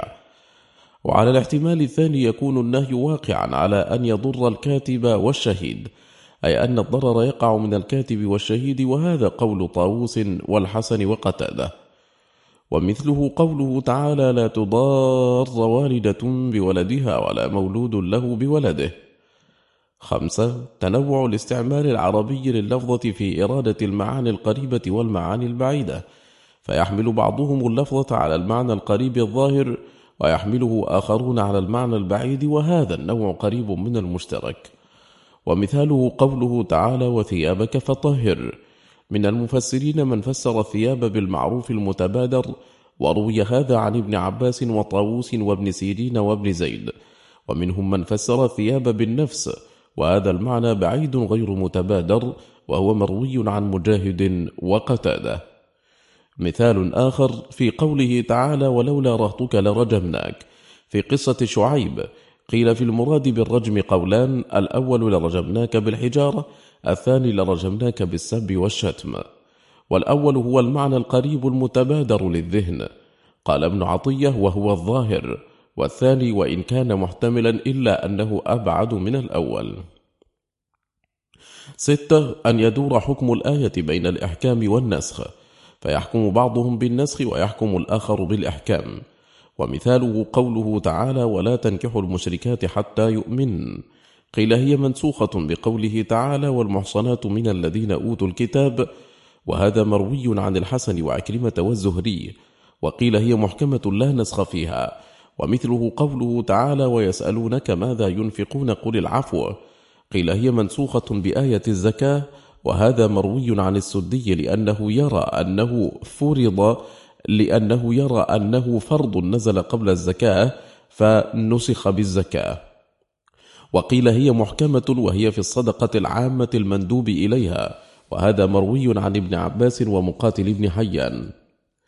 7. أن يدور حكم الآية بين العموم والخصوص، ومثاله قوله تعالى ولا تنكحوا المشركات حتى يؤمن، قيل هذه الآية حكمها عام ثم خصصها قوله تعالى والمحصنات من الذين أوتوا الكتاب، هذا مروي عن عثمان وحذيفة وجابر وابن عباس وقتادة وابن جبير. وقيل إنها ليست مخصصة، بل المشركات هن عابدات الأوثان من العرب وغيرهم ممن ليس لهم كتاب، وهذا مروي عن قتادة وسعيد بن جبير. 8. أن يذكر الوصف المحتمل لأكثر من موصوف، ولا يحدد موصوفه في الآية، فيحمل كل مفسر هذا الوصف على ما يحتمله من الموصوفات، وهذا النوع قريب من الذي قبله، بل هو باب منه. ومن أمثلته قوله تعالى والنازعات غرقا والناشطات نشطا، قيل في هذه الأوصاف هي للملائكة، وقيل للأنجم، وقيل للموت إلى آخره. ومثله والذاريات، ومثله بالخنس. 9. أن يكون في الآية حرف له قراءتان، فيفسر أحدهم إحدى القراءتين ويفسر الآخر الأخرى، فيختلف التأويل.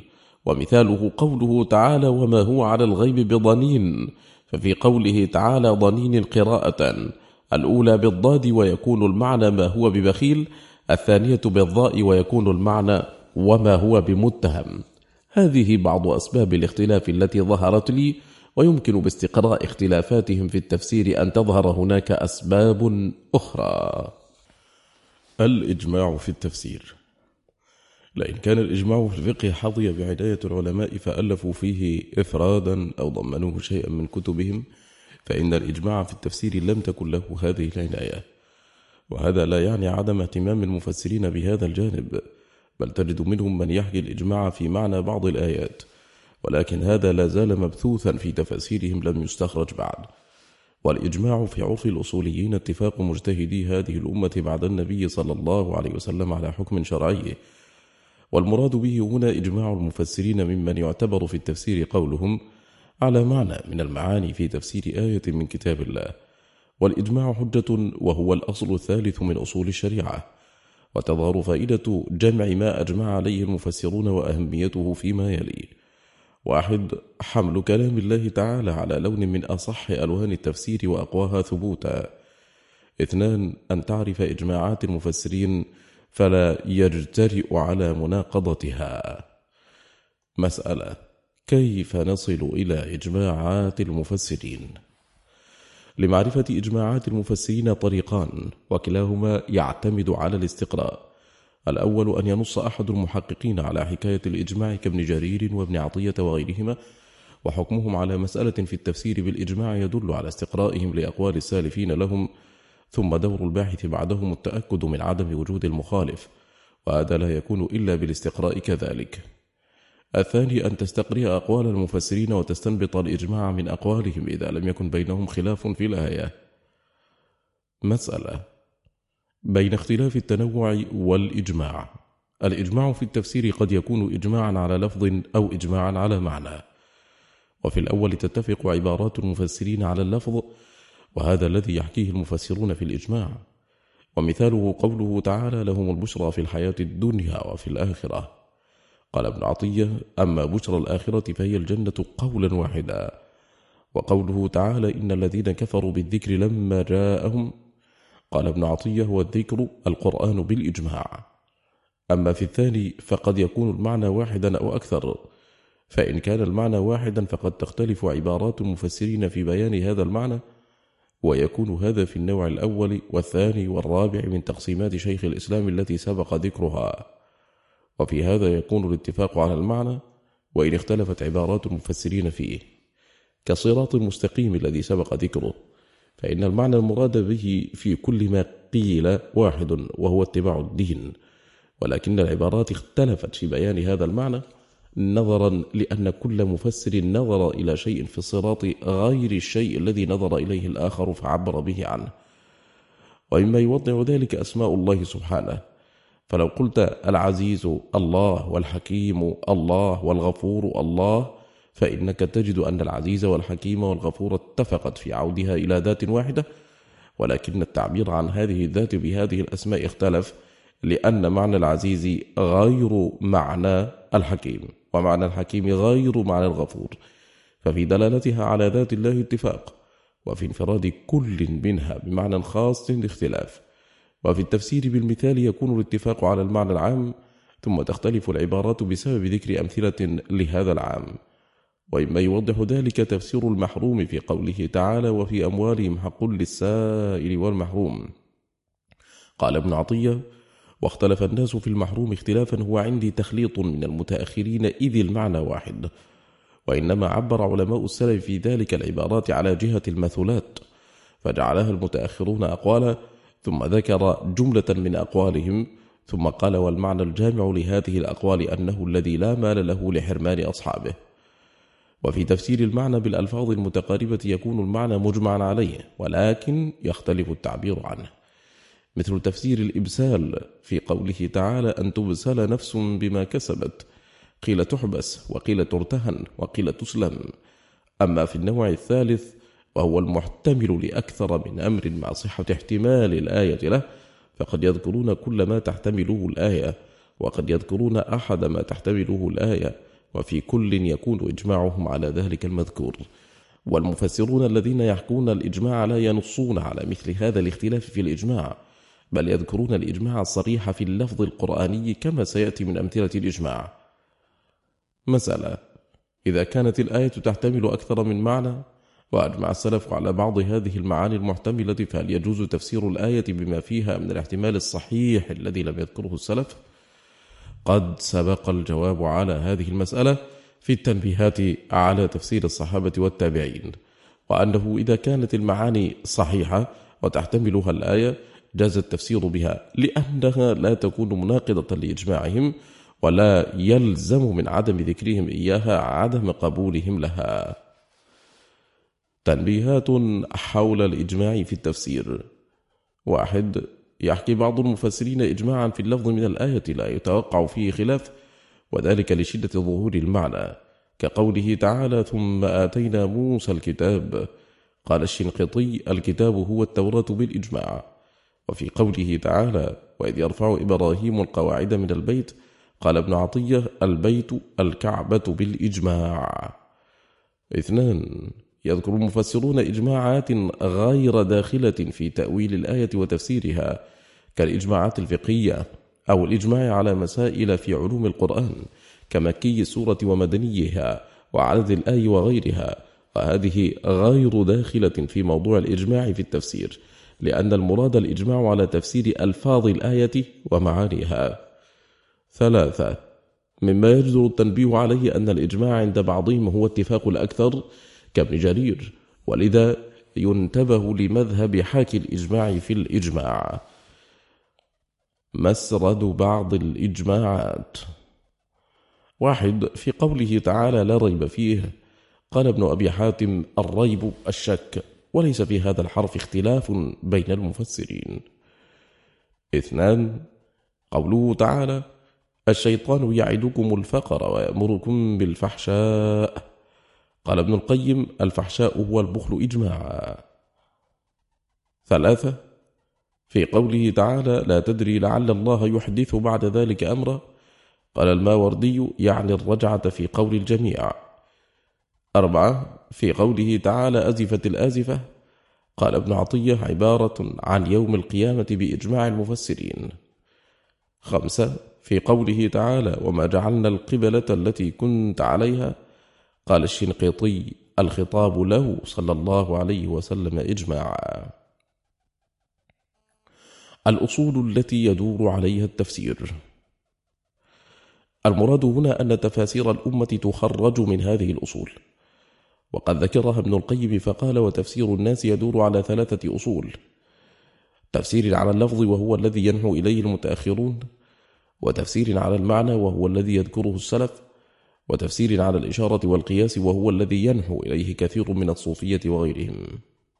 أولا، التفسير على اللفظ.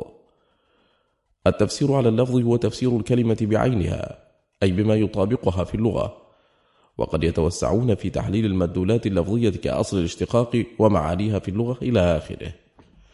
وقد اهتم بهذا النوع من كتب في معاني القرآن وغريبه، ولابن عطية والطاهر بن عاشور اهتمام بتحرير معنى اللفظة في لغة العرب. قال ابن عطية: وتفكهون. قال ابن عباس ومجاهد وقتادة معناه تعجبون، وقال عكرمة تلاومون، وقال الحسن معناه تندمون، وقال ابن زيد تتفجعون. وهذا كله تفسير لا يخص اللفظة، والذي يخص اللفظة هو تطرحون الفكاهة عن أنفسكم، وهي المسرة والجزل، ورجل فكه إذا كان منبسط النفس غير مكترث بشيء. ثانيا، التفسير على المعنى. في التفسير على المعنى لا يعمد المفسر إلى تفسير اللفظ مباشرة، بل ينتقل إلى ما وراء اللفظ، وهو أنواع: الأول التفسير بالجزء، الثاني التفسير بالمثال، الثالث التفسير باللازم أو النتيجة، وهذه كلها تفاسير بالمعنى، وسيأتي تفصيلها في المبحث القادم. ثالثا، التفسير على الإشارة والقياس. هذا النوع هو أقل الأنواع عند سلف الأمة ولم يكثروا منه، وجاء عنهم فيه بعض التفاسير كما سيأتي. ولهذا النوع شروط ذكرها ابن القيم، وهي: 1. أن لا يناقض معنى الآية. 2. أن يكون معنى صحيحا في نفسه. 3. أن يكون في اللفظ إشعار به. 4. أن يكون بينه وبين معنى الآية ارتباط وتلازم، فإذا اجتمعت هذه الأمور الأربعة كان استنباطا حسنا. طريقة السلف في التفسير. طريقة السلف العامة في التفسير هي طريقة الإجمال وعدم التفصيل.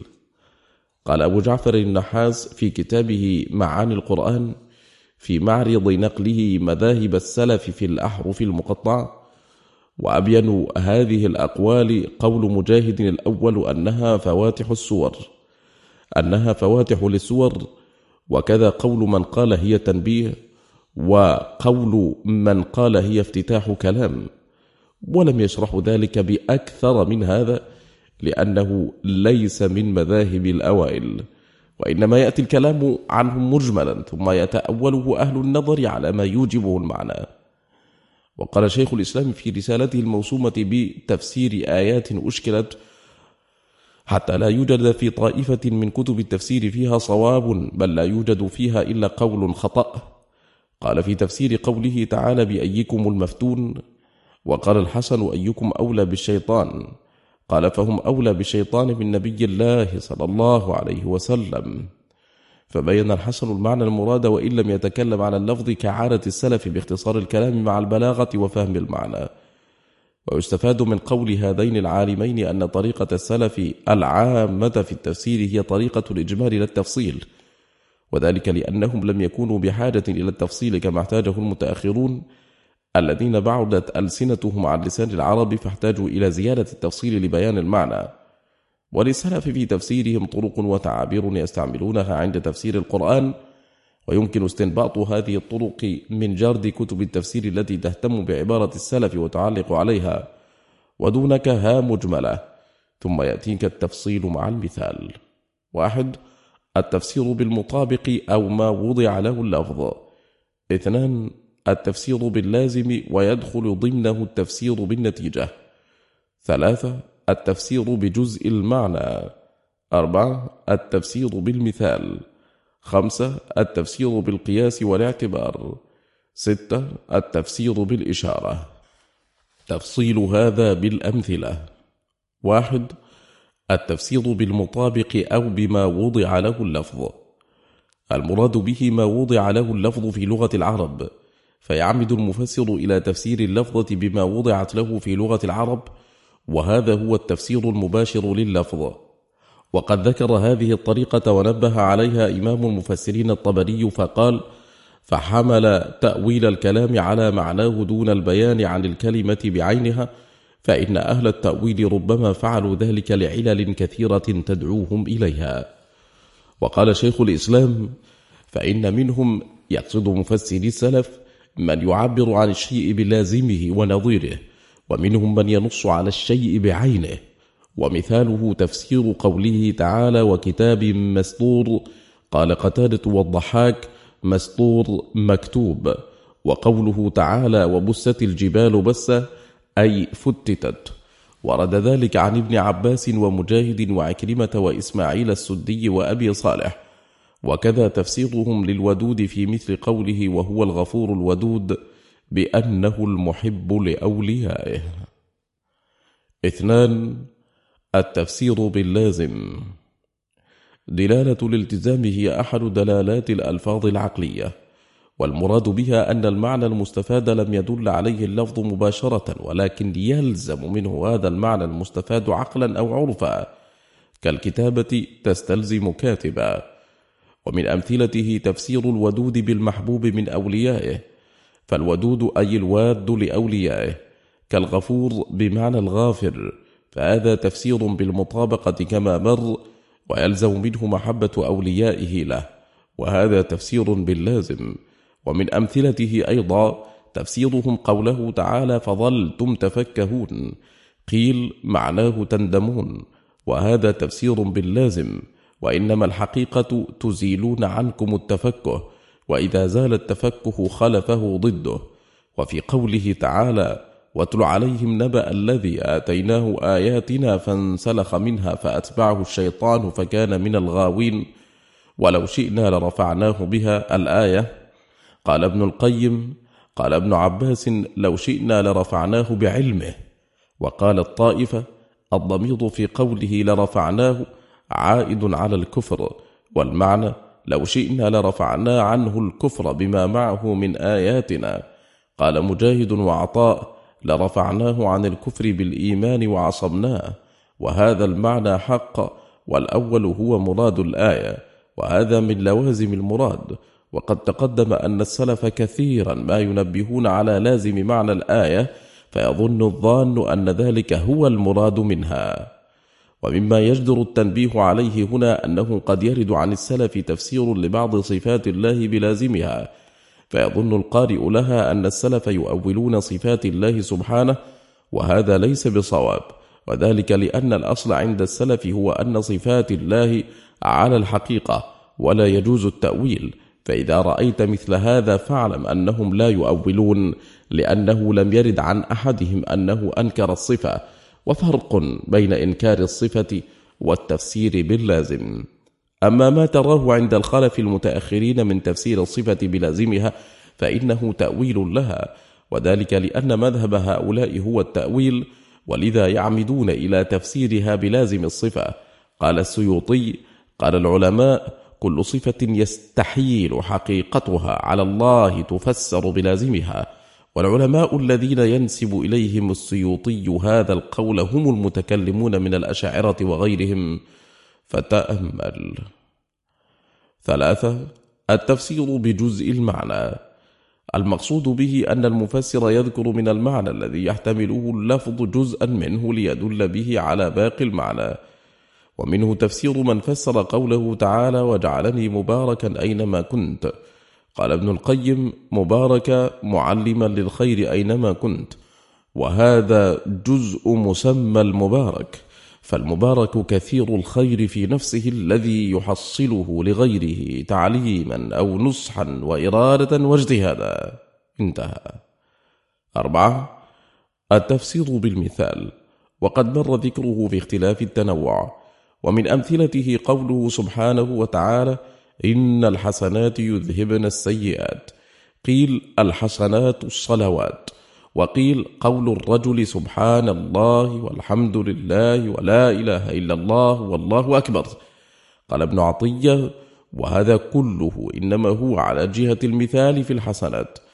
وفي تفسير قوله تعالى: الذين يؤمنون بالغيب، قال زر: الغيب القرآن، وقال عطاء: الغيب القدر. قال الراغب: وقول زر بأن الغيب هو القرآن، وقول عطاء أنه القدر، تمثيل لبعض ما هو غيب، وليس ذلك بخلاف بينهم، بل كل أشار إلى الغيب بمثال. 5. التفسير بالقياس والاعتبار. المراد أن يدخل المفسر في حكم الآية شيئا لأنه مشبه للآية في العلة. ومن أمثلته قوله تعالى: لا تقربوا الصلاة وأنتم سكارى، فقد روي عن ابن عباس في معنى سكارى أنه النعاس، وكذلك روي عن الضحاك أنه قال: لم يعني الخمر، وإنما عنا به سكر النوم. قال شيخ الإسلام معلقا على قول الضحاك: وهذا إذا قيل إن الآية دلت عليه بطريق الاعتبار أي القياس أو شمول معنى اللفظ العام، وإلا فلا ريب أن سبب نزول الآية كان السكر من الخمر، واللفظ صريح في ذلك، والمعنى الآخر صحيح أيضا. فصحح شيخ الإسلام دخول السكر من النوم أو النعاس في معنى الآية للمقايسة بينهما، والعلة هي عدم العلم بما يقول. 6. التفسير بالإشارة. التفسير بالإشارة له تعلق بما قبله، ولقد نبه شيخ الإسلام على ذلك فقال: تلك الإشارات هي من باب الاعتبار والقياس وإلحاق ما ليس بمنصوص بالمنصوص، مثل الاعتبار والقياس الذي يستعمله الفقهاء في الأحكام. وقال في موضع آخر: وأما أرباب الإشارات الذين يثبتون ما دل عليه اللفظ ويجعلون المعنى المشار إليه مفهوما من جملة القياس والاعتبار، فحالهم كحال الفقهاء والعالمين بالقياس والاعتبار، وهذا حق إذا كان قياسا صحيحا لا فاسدا، واعتبارا مستقيما لا منحرفا. وقد مضى ذكر شروط قبوله، ومن أمثلته تفسير ابن عباس وعمر بن الخطاب سورة النصر بأنها قرب أجل رسول الله صلى الله عليه وسلم. قال ابن حجر معلقا على هذا التفسير: وفيه جواز تأويل القرآن بما يفهم من الإشارات، وإنما يتمكن من ذلك من رسخت قدمه في العلم، ولهذا قال علي رضي الله عنه: أو فهما يؤتيه الله رجلا بالقرآن. توجيه أقوال السلف. هذا الموضوع يعتبر شرحا لفهم السلف للآية، وكيفية تفسيرهم لها، وكيف قالوا فيها بهذا القول أو ذاك، وذلك إما لغرابة القول أو للطافته أو لقوته، ولا يعني قبول رأيهم في التفسير ورفع منزلتهم في الاحتجاج والقبول أنه لا يقع فيهم الخطأ، بل الخطأ متوقع من آحادهم. فهذا مجاهد له آراء فسر بها القرآن وهي مرفوضة، كتأويله مسخ بني إسرائيل قردة وخنازير، وتأويله النظر في قوله تعالى وجوه يومئذ ناظرة إلى ربها ناظرة، وتأويله الميزان في قوله فأما من ثقلت موازينه وغيرها.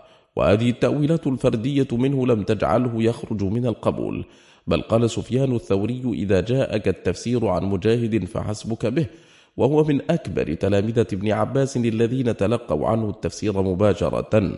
وتجد في التفاسير ردا لأقوال قال بها بعض السلف، ولا يعني هذا عدم قبول قولهم في غيرها أو عدم احترام آرائهم ومنزلتهم. وهذا ابن القيم يرد في تفسير قوله تعالى فالسابقات سبقا قول من قال هي الملائكة تسبق الشياطين بالوحي إلى الأنبياء، وهذا القول مروي عن علي ومسروق كما ذكره الماوردي. ومع هذا الرد للخطأ فقد تولى بعض المفسرين توجيه أقوال للسلف منبها على سبب قولهم بها. أمثلة لتوجيه أقوال السلف: 1. في قوله تعالى لقد كنت في غفلة من هذا، قال ابن زيد هذا رسول الله صلى الله عليه وسلم، قال لقد كنت في غفلة من هذا الأمر يا محمد، كنت مع القوم في جاهليتهم فكشفنا عنك غطاءك فبصرك اليوم حديد. قال الطبري وعلى هذا التأويل الذي قاله ابن زيد يجب أن يكون الكلام خطابا من الله لرسوله صلى الله عليه وسلم، أنه كان في غفلة في الجاهلية من هذا الدين الذي بعثه به، فكشف عنه غطاءه الذي كان عليه في الجاهلية، فنفذ بصره بالإيمان وتبينه حتى تقرر ذلك عنده فصار حاد البصر به. 2. في قوله تعالى فبصرك اليوم حديد، قال الطبري وقد روي عن الضحاك أنه قال معنى ذلك فبصرك اليوم حديد لسان الميزان، وأحسبه أراد بذلك أن معرفته وعلمه بما أسلف في الدنيا شاهد عدل عليه، فشبه بصره بذلك بلسان الميزان الذي يعدل به الحق في الوزن، ويعرف مبلغ الواجب لأهله عما زاد على ذلك أو نقص، فكذلك علم من وافى القيامة بما اكتسب في الدنيا شاهد عليه كلسان الميزان. 3. في قوله تعالى وأنفقوا في سبيل الله ولا تلقوا بأيديكم إلى التهلكة، قال أبو الليث ومعنى قول ابن عباس ولا تمسكوا من الصدقة فتهلكوا، أي لا تمسكوا عن النفقة والعون للضعفاء، فإنهم إذا تخلفوا عنكم غلب عليكم العدو فتهلكوا. ومعنى آخر ولا تمسكوا فيرث منكم غيركم فتهلكوا بحرمان منفعة أموالكم. ومعنى آخر ولا تمسكوا فيذهب عنكم الخلف في الدنيا والثواب في الآخرة. 4. في قوله تعالى والذين في أموالهم حق معلوم للسائل والمحروم، قال ابن عطية وقال عمر بن عبد العزيز رضي الله عنه المحروم الكلب، أراد والله أعلم أن يعطي مثالا من الحيوان ذي الكبد الرطبة لما فيه من الأجر حسب الحديث المأثور. 5. في قوله تعالى إنما يخشى الله من عباده العلماء، قال ابن القيم وفي تفسير علي بن أبي طلحة عن ابن عباس في قوله تعالى إنما يخشى الله من عباده العلماء، قال الذين يقولون إن الله على كل شيء قدير. وهذا من فقه ابن عباس وعلمه بالتأويل ومعرفته بحقائق الأسماء والصفات، فإن أكثر أهل الكلام لا يوفون هذه الجملة حقها ولو كانوا يقرون بها، فمنكر القدر وخلق أفعال العباد لا يقرون بما على وجهها، ومنكر أفعال الرب القائمة به لا يقرون بها على وجهها، بل يصرحون أنه لا يقدر على فعل يقوم به، ومن لا يقر بأن الله سبحانه كل يوم هو في شأن يفعل ما يشاء لا يقر بأن الله على كل شيء قدير. ومن لا يقر بأن قلوب العباد بين إصبعين من أصابع الرحمن يقلبها كيف يشاء، وأنه سبحانه مقلب القلوب حقيقة، وأنه إن شاء أن يقيم القلب أقامه، وإن شاء أن يزيغه أزاغه، لا يقر بأن الله على كل شيء قدير. ومن لا يقر بأنه استوى على عرشه بعد أن خلق السماوات والأرض، وأنه ينزل كل ليلة إلى سماء الدنيا يقول من يسألني فأعطيه، من يستغفرني فأغفر له، وأنه نزل إلى الشجرة فكلم موسى كلمه منها، وأنه ينزل إلى الأرض قبل يوم القيامة حين تخلو من سكانها، وأنه يجيء يوم القيامة فيفصل بين عباده، وأنه يتجلى لهم يضحك، وأنه يريهم نفسه المقدسة، وأنه يضع رجله على النار فيضيق بها أهلها وينزوي بعضها إلى بعض، إلى غير ذلك من شؤونه وأفعاله التي من لم يقر بها لم يقر بأنه على كل شيء قدير. فيا لها كلمة من حبر الأمة وترجمان القرآن. 6. في قوله تعالى إنها بقرة صفراء فاقع لونها، علق ابن جرير على قول الحسن صفراء فاقع سوداء شديدة السواد. قال أبو جعفر وأحسب أن الذي قال في قوله صفراء يعني به سوداء ذهب إلى قوله في نعت الإبل السود هذه إبل صفر، وهذه ناقة صفراء يعني بها سوداء، وإنما قيل ذلك في الإبل لأن سوادها يضرب إلى الصفرة. ومنه قول الشاعر تلك خيلي منها وتلك ركابي هن صفر أولادها كالزبيب، يعني بقوله هن صفر هن سود، وذلك إن وصفت الإبل به فليس مما توصف البقر. هنا ينتهي مجلسنا هذا، على خير نلقاكم بإذن الله في مجلس آخر، وصلى الله وسلم وبارك على سيدنا محمد وعلى آله وصحبه، والسلام عليكم ورحمة الله وبركاته.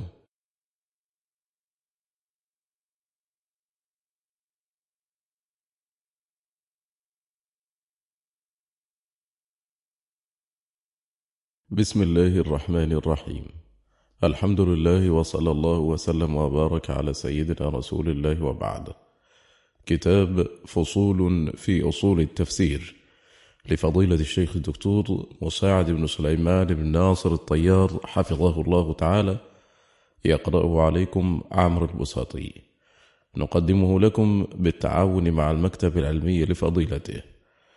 المجلس الثالث. قواعد التفسير. القواعد هي الأمور الكلية المنضبطة التي يستخدمها المفسر في تفسيره، ويكون استخدامه لها إما ابتداء ويبني عليها فائدة في التفسير أو ترجيحا بين الأقوال. ويمكن استنباط هذه القواعد من كتب التفسير وكتب اللغة والبلاغة والأصول. وتنقسم هذه القواعد إلى قسمين: القواعد العامة والقواعد الترجيحية، وبينهما تداخل ظاهر عند التأمل. أولا، القواعد العامة. المراد بهذه القواعد التي يمكن أن يعملها المفسر عندما يفسر آية من القرآن، ويبدو على بعض هذه القواعد أنها بمثابة الفوائد، ومنها ما يكون لغويا، ومنها ما يكون أصوليا، ومنها ما يكون بلاغيا. وسأذكر جملة منثورة من هذه القواعد من غير تبويب وترتيب، نظرا لقلة ما سأذكره منها، وما هي إلا أمثلة لهذه القواعد. 1. قال ابن القيم: المعهود من ألفاظ القرآن أنها تكون دالة على جملة معان. 2. قال الشنقيطي: تقرر عند العلماء أن الآية إن كانت تحتمل معاني كلها صحيح تعين حملها على الجميع، كما حققه بأدلة الشيخ تقي الدين أبو العباس بن تيمية في رسالته في علوم القرآن. 3. ما أبهم في القرآن فلا فائدة في بحثه. قال الشنقيطي: ففي القرآن العظيم أشياء كثيرة لم يبينها الله لنا ولا رسوله، ولم يثبت في بيانها شيء، والبحث عنها لا طائل تحته ولا فائدة فيه. 4. إذا عرف تفسير القرآن من جهة النبي صلى الله عليه وسلم فلا حاجة إلى قول من بعده. 5. قول الصحابة مقدم على غيرهم في التفسير، وإن كان ظاهر السياق لا يدل عليه، لأنهم أعلم بمعاني القرآن والسبب الذي فيه نزل وما أريد به. ومن الأمثلة على ذلك قوله تعالى: وشهد شاهد من بني إسرائيل على مثله فآمن واستكبرتم. قال مسروق: والله ما نزلت في عبد الله بن سلام وما نزلت إلا بمكة، وما أسلم عبد الله إلا بالمدينة، ولكنها خصومة خاصة محمد صلى الله عليه وسلم بها قومه. قال: فنزلت: قل أرأيتم إن كان من عند الله وكفرتم به وشهد شاهد من بني إسرائيل على مثله فآمن واستكبرتم. قال: فالتوراة مثل القرآن، وموسى مثل محمد صلى الله عليه وسلم، فآمنوا بالتوراة وبرسولهم وكفرتم به. وقال سعد بن أبي وقاص وعبد الله بن سلام وابن عباس: الشاهد عبد الله بن سلام. وبه قال مجاهد وقتادة والضحاك والحسن وابن زيد. قال الطبري: والصواب من القول في ذلك عندنا أن الذي قاله مسروق في تأويل ذلك أشبه بظاهر التنزيل، لأن قوله: قل أرأيتم إن كان من عند الله وكفرتم به وشهد شاهد من بني إسرائيل على مثله في سياق توبيخ الله تعالى ذكره مشركي قريش احتجاجا عليهم لنبيه صلى الله عليه وسلم، وهذه الآية نظيرة سائر الآيات قبلها، ولم يجر لأهل الكتاب ولا لليهود قبل ذلك ذكر، فتوجه هذه الآية إلى أنها فيهم نزلت، ولا دل على انصراف الكلام عن قصص الذين تقدم الخبر عنهم معنا، غير أن الأخبار قد وردت عن جماعة من أصحاب رسول الله صلى الله عليه وسلم بأن ذلك عني به عبد الله بن سلام، وعليه أكثر أهل التأويل، وهم كانوا أعلم بمعاني القرآن والسبب التي نزل فيه وما أريد به. فتأويل الكلام إذ كان ذلك كذلك، وشهد عبد الله بن سلام وهو الشاهد من بني إسرائيل على مثله، يعني على مثل القرآن وهو التوراة، وذلك شهادته أن محمدا مكتوب في التوراة أنه نبي تجده اليهود مكتوبا عندهم في التوراة كما هو مكتوب في القرآن أنه نبي. 6. إعراب القرآن ينبغي أن يكون على أفصح الوجوه، ولا يفسر بمجرد الاحتمال النحوي الإعرابي الذي يحتمله تركيب الكلام، ويكون الكلام به له معنى ما. مثال: في قوله تعالى: إن رحمة الله قريب من المحسنين، ذكر ابن القيم قول من قال إنه من باب حذف الموصوف وإقامة الصفة مقامه، كأنه قال إن رحمة الله شيء قريب من المحسنين، ثم رد على هذا القول من وجوه وذكر أحدها، وهو أن الشيء أعم من المعلومات، فإنه يشمل الواجب والممكن، فليس في تقديره ولا في اللفظ به زيادة فائدة يكون الكلام بها فصيحا بليغا، فضلا عن أن يكون بها في أعلى مراتب الفصاحة والبلاغة. فأي فصاحة وبلاغة في قول القائل في حائض وطامث وطالق، شيء حائض وشيء طامث وشيء طالق، وهو لو صرح بهذا لاستهجنه السامع، فكيف يقدر في الكلام مع أنه لا يتضمن فائدة أصلا، إذ كونه شيئا أمر معلوم عام لا يدل على مدح ولا ذم ولا كمال ولا نقصان. وينبغي أن يتفطن هاهنا لأمر لا بد منه، وهو أنه لا يجوز أن يحمل كلام الله عز وجل ويفسر بمجرد الاحتمال النحوي الإعرابي الذي يحتمله تركيب الكلام، ويكون الكلام به له معنى ما، فإن هذا مقام غالط فيه أكثر المعربين للقرآن، فإنهم يفسرون الآية ويعربونها بما يحتمله تركيب تلك الجملة، ويفهم من ذلك التركيب أي معنى اتفق، وهذا غلط عظيم يقطع السامع بأن مراد القرآن غيره، وإن احتمل ذلك التركيب هذا المعنى في سياق آخر وكلام آخر، فإنه لا يلزم أن يحتمله القرآن، مثل قول بعضهم في قراءة من قرأ والأرحام إن الله كان عليكم رقيبا بالجر إنه قسم، ومثل قول بعضهم في قوله تعالى وصد عن سبيل الله وكفر به والمسجد الحرام إن المسجد مجرور بالعطف على الضمير المجرور في به،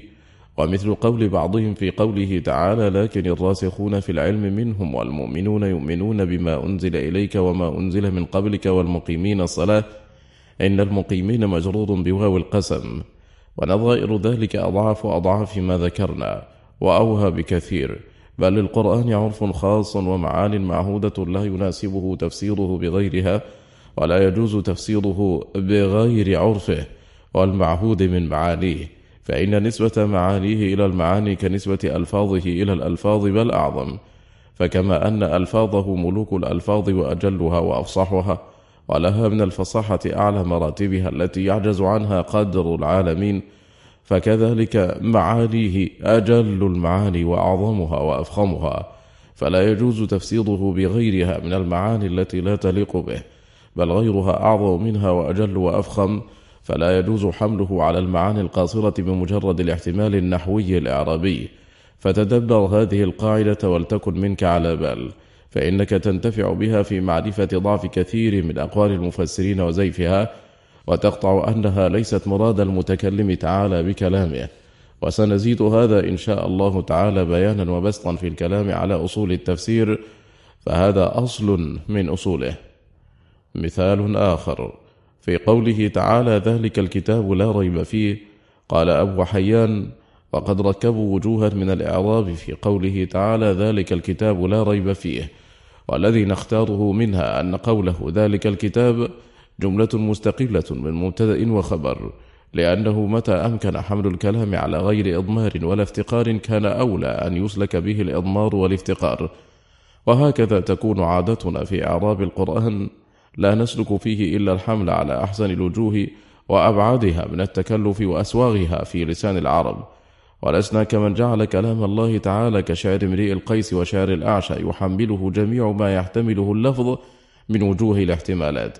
فكما أن كلام الله من أفصح كلام، فكذلك ينبغي إعرابه أن يحمل على أفصح الوجوه. هذا على أن إنما نذكر كثيرا مما ذكروه لينظر فيه، فربما يظهر لبعض المتأملين ترجيح شيء منه. قواعد في العموم. ألف، حذف المتعلق يفيد العموم النسبي، أي يفيد تعميم المعنى المناسب له، ويدخل في ذلك العموم ما كان سياق الكلام جاء من أجله، وهو فرد من أفراد هذا المعنى العام. ومن أمثلته قوله تعالى كتب عليكم الصيام كما كتب على الذين من قبلكم لعلكم تتقون، فالمتعلق بالفعل تتقون محذوف، ويمكن تقدير عدة متعلقات مثل تتقون الله، تتقون النار، تتقون المحارم. باء، إذا دخلت على الأوصاف وأسماء الأجناس فإنها تفيد استغراق من يشمله هذا الوصف أو الاسم. مثال الوصف قوله تعالى إن المسلمين والمسلمات والمؤمنين والمؤمنات إلى قوله أعد الله لهم مغفرة وأجرا عظيما، يدخل في هذه الأوصاف كل ما تناوله معاني الإسلام والإيمان والقنوت والصدق إلى آخره. مثال اسم الجنس قوله تعالى وتعاونوا على البر والتقوى، فيشمل البر جميع أنواع الخير، وتشمل التقوى كل ما يلزم اتقاؤه. جيم، النكرة في سياق النفي والنهي والشرط والاستفهام تفيد العموم. مثال سياق النفي قوله تعالى يوم لا تملك نفس لنفس شيئا، يعم كل نفس وكل شيء. مثال سياق النهي قوله تعالى فلا تجعلوا لله أندادا وأنتم تعلمون، تشمل أي ند جعل الله. مثال سياق الشرط قوله تعالى وما بكم من نعمة فمن الله، تشمل أي نعمة عند العبد. مثال سياق الاستفهام قوله تعالى هل من خالق غير الله يرزقكم من السماء والأرض، تشمل أي خالق غير الله. دال، المفرد المضاف يفيد العموم، ومن أمثلته قوله تعالى وأما بنعمة ربك فحدث، وقوله وإن تعدوا نعمة الله لا تحصوها، فإنها تشمل كل نعمة أنعمها الله على عبده. ومن أمثلته قوله تعالى وما أمرنا إلا واحدة كلمح بالبصر، فالأمر يشمل كل أمر كوني قدري. الفعل المضارع إذا جزم أو نفي بلا فإنه يفيد العموم. مثاله قوله تعالى ولا تلقوا بأيديكم إلى التهلكة. قال الطاهر بن عاشور ووقوع فعل تلقوا في سياق النهي يقتضي عموم كل إلقاء باليد إلى التهلكة. ومن صيغ العموم وألفاظه الواردة في القرآن وهي كثيرة: كل وجميع وأجمعون وكافة ومن وما الشرطية والاستفهامية والموصولة والمصدرية والجمع المضاف واسم الجمع كالقوم والذي والتي إلى آخره. فهذه الألفاظ إذا جاءت فإنها تدل على العموم، وذكر شواهدها يطول. إن المشددة المكسورة تفيد التعليل، مثل قوله تعالى: اتقوا ربكم إن زلزلة الساعة شيء عظيم. والمعنى اتقوا ربكم لأن زلزلة الساعة شيء عظيم. الفاء تفيد التعليل، مثل قوله تعالى: قل هو أذى فاعتزلوا النساء في المحيض. وقوله تعالى: والسارق والسارقة فقطعوا أيديهما. ففي الأولى لعلة كون المحيض أذى، وفي الثانية لعلة سرقتهما. الجملة الاسمية تدل على الثبوت. الجملة الفعلية تدل على التجدد، مثل قوله تعالى: الذين يقيمون الصلاة ومما رزقناهم ينفقون. قال الطيار بن عاشور: وجيء بالفعلين المضارعين في يقيمون وينفقون للدلالة على تكرار ذلك وتجدده.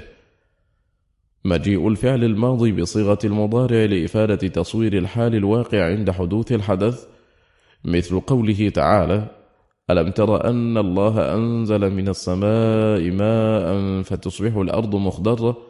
قال الطيار بن عاشور: وإنما عبر عن مصير الأرض خضراء بصيغة تصبح مخضرة، مع أن ذلك مفرع على فعل أنزل من السماء ماء الذي هو بصيغة الماضي، لأنه قصد من المضارع استحضار تلك الصورة العجيبة الحسنة.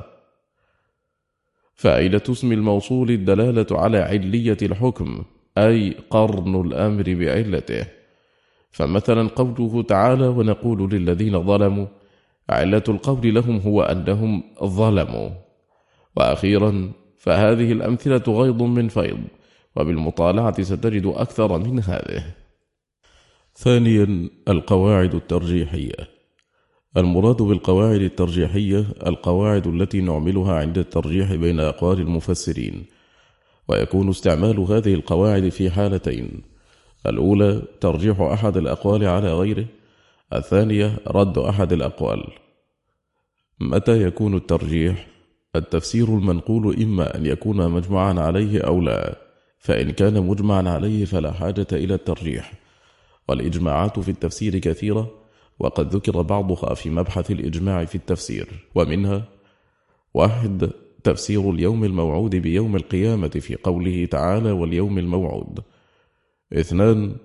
تفسير المغضوب عليهم باليهود والضالين بالنصارى، وإن كان مختلفا فيه فالاختلاف نوعان: الأول اختلاف تضاد، مثل تفسير قوله تعالى: يجادلونك في الحق بعدما تبين، قيل المجادل هم المسلمون، وقيل هم الكفار. وفي مثل هذا النوع يعمل بقواعد الترجيح لبيان القول الصواب في الآية. الثاني اختلاف تنوع، وقد سبق بيان أمثلته. وفي هذا النوع يعمل بقواعد الترجيح لبيان القول الأولى إن احتاج الأمر إلى ذلك، وإن كانت الآية تحتمل المرجوح. طريقة المفسرين في عرض التفاسير المنقولة.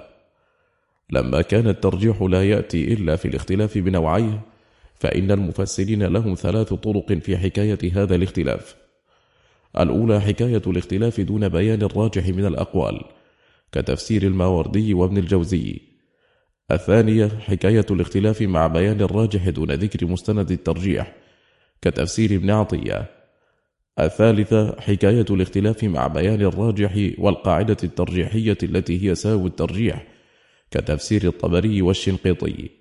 ومع أهمية هذا الموضوع فإنك قل أن تجد له مبحثا خاصا في مقدمات المفسرين وغيرها. وقد أشار إليه العز بن عبد السلام في كتابه الموسوم بالإشارة إلى الإيجاز في بعض أنواع المجاز، حيث ذكر بعض القواعد الترجيحية دون ذكر أمثلة لها.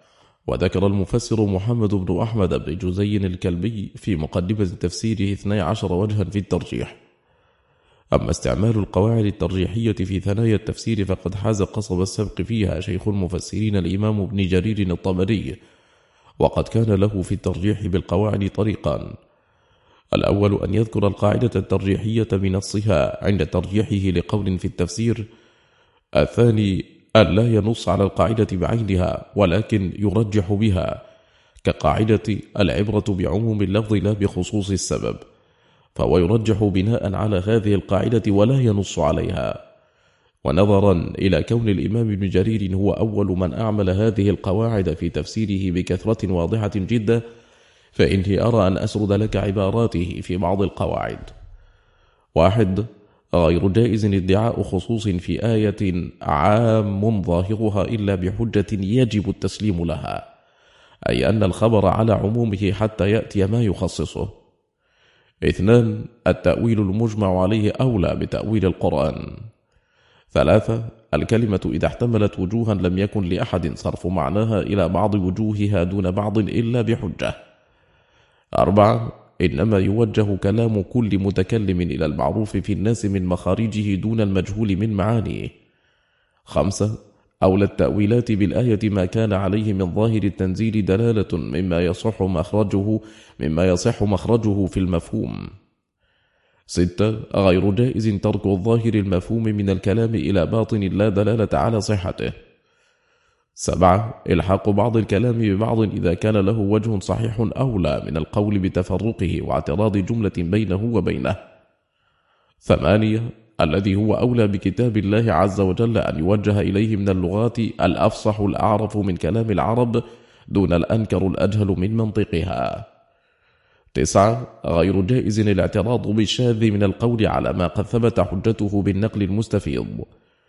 ومن القواعد التي استعملها ولم ينص عليها: 1. العبرة بعموم اللفظ لا بخصوص السبب. 2. الترجيح بدلالة السياق. وبعد فهذه بعض القواعد التي استعملها ابن جرير، وقد حاولت نقل عبارته وإن تكررت بعض القواعد، ولذا فإنك تستطيع أن تسبك هذه القواعد وتضعها في جمل واضحة بعد جمعها وتنقيحها. والمراد في هذا المبحث بيان بعض القواعد المرجحة التي يستفاد منها في ترجيح الأقوال، ولذا فيكفي في أمثلة هذه القواعد مطلق المثال دون التحقيق في صحته. ثم إن المثال قد تتنازعه قاعدتان، ويصلح أن يكون مثالا لهما، وقد يترجح قول بإعمال قاعدة ويترجح آخر بإعمال قاعدة أخرى، وهذه القواعد تعتبر الأصل في الترجيح إلا إذا دل دليل على عدم استخدامها في هذا الموضع، فكل قاعدة يستثنى منها، فيقال يكون الترجيح بالأغلب من لغة العرب إلا إذا دل الدليل على إرادة غيره، وهكذا في بقية القواعد، فتنبه لهذه الملحوظات. القواعد الترجيحية: 1. ما يتعلق منها بالعموم في القرآن. 2. ما يتعلق منها بالسياق القرآني. 3. ما يتعلق منها برسم المصحف. 4. ما يتعلق منها بالأغلب من لغة العرب. 5. ما يتعلق منه بالمعاني الشرعية في القرآن. 6. ما يتعلق منها بتصريف اللفظ. 7. ما يتعلق منها بالتقديم والتأخير. 8. ما يتعلق منها بظاهر القرآن. 9. ما يتعلق منها بطريقة القرآن وعادته.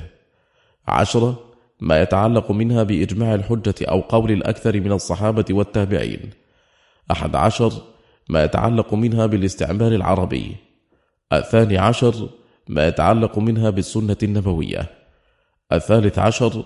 ما يتعلق منها بالتأسيس والتأكيد. 14.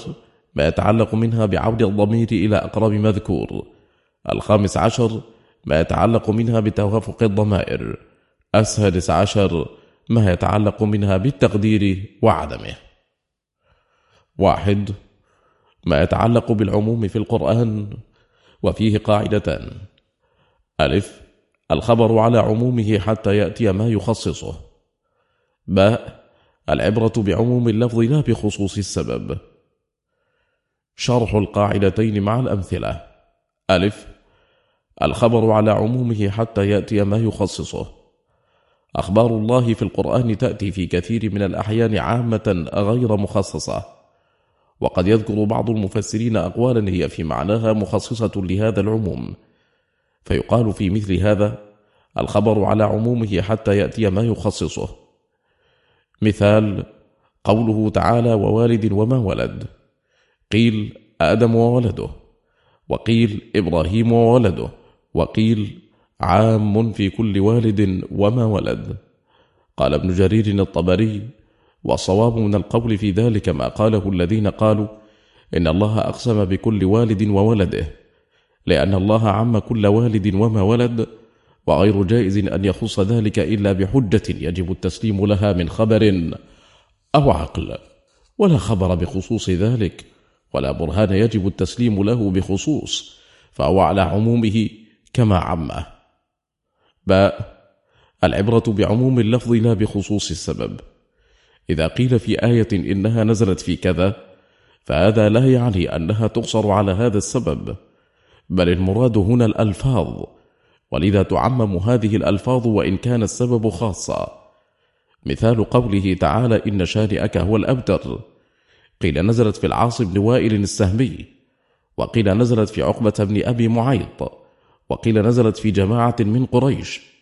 قال ابن جرير الطبري وأولى الأقوال في ذلك عندي بالصواب أن يقال إن الله تعالى ذكره أخبر أن مبغض رسول الله صلى الله عليه وسلم هو الأقل الأذل المنقطع عقبه، فذلك صفة كل من أبغضه من الناس، وإن كانت الآية نزلت في شخص بعينه.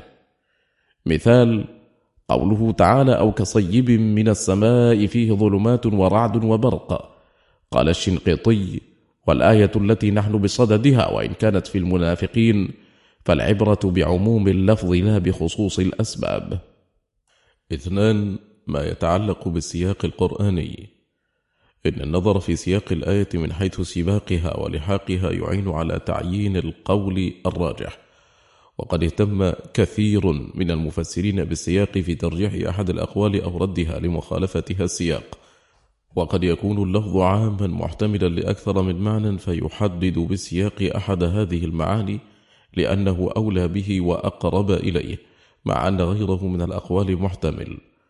مثال قوله تعالى علم الله أنكم كنتم تختانون أنفسكم فتاب عليكم وعفى عنكم فالآن باشروهن وابتغوا ما كتب الله لكم. ففي تأويل ما كتب الله قيل هو الولد، وقيل ليلة القدر، وقيل ما أحله الله لكم ورخص لكم. قال ابن جرير الطبري والصواب من القول في تأويل ذلك عندي أن يقال إن الله تعالى ذكره قال وابتغوا يعني طلبوا ما كتب الله لكم، يعني الذي قضى الله تعالى لكم، وإنما يريد الله تعالى ذكره طلب الذي كتبت لكم في اللوح المحفوظ أنه يباح فيطلق لكم، وطلب الولد إن طلبه الرجل بجماعه المرأة مما كتب الله له في اللوح المحفوظ، وكذلك إن طلب ليلة القدر فهو مما كتب الله له، وكذلك إن طلب ما أحل الله له وأباحه فهو مما كتبه في اللوح المحفوظ. وقد يدخل في قوله وابتغوا ما كتب الله لكم جميع معاني الخير المطلوبة، غير أن أشبه المعاني بظاهر الآية قول من قال معناه وابتغوا ما كتب الله لكم من الولد، لأنه عقيب قوله فالآن باشروهن بمعنى جامعوهن، فلأن يكون قوله وابتغوا ما كتب الله لكم بمعنى وابتغوا ما كتب الله لكم في مباشرتكم إياهن من الولد والنسل أشبه بالآية من غيره من التأويلات التي ليس على صحتها دلالة من ظاهر التنزيل ولا خبر عن الرسول صلى الله عليه وسلم.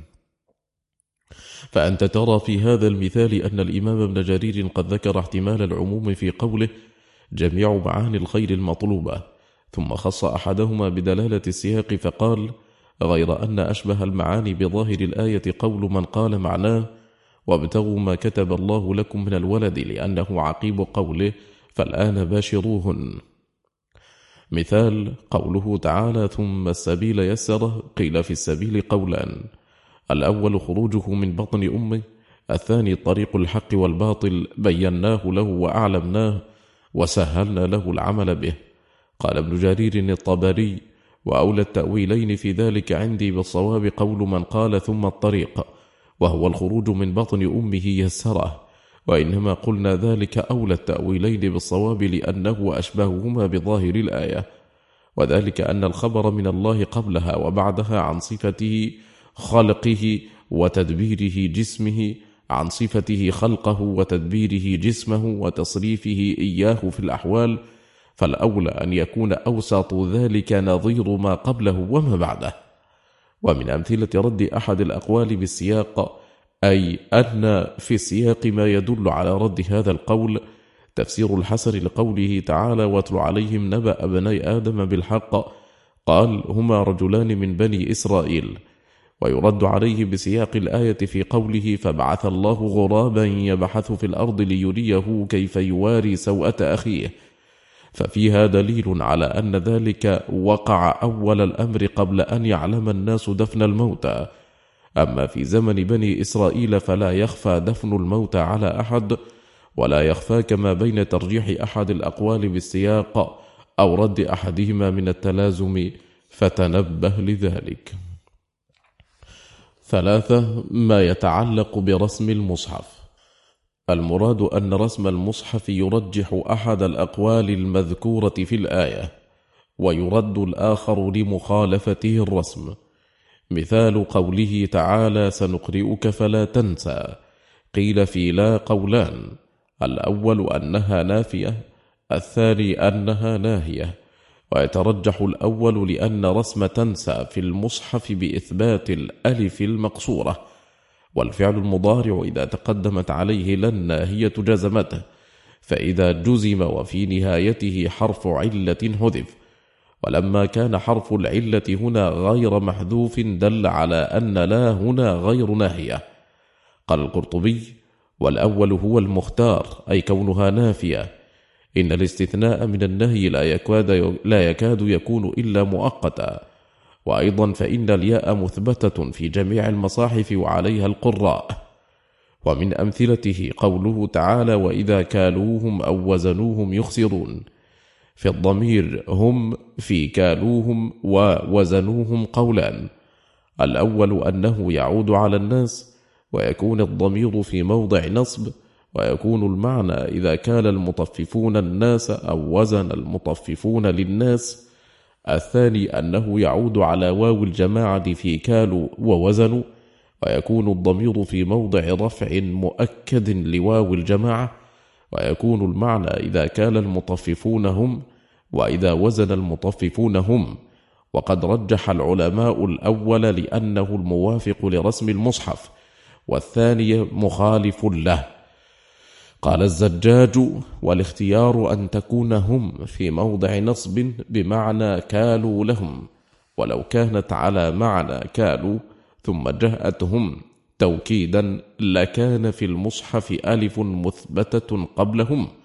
وقال السيوطي في معرض تنبيهاته على إعراب القرآن أن يراعي الرسم، وضرب لهذه أمثلة، وفيها دلالة على أن الرسم يدل على خطأ بعض الأقوال المذكورة في الآية.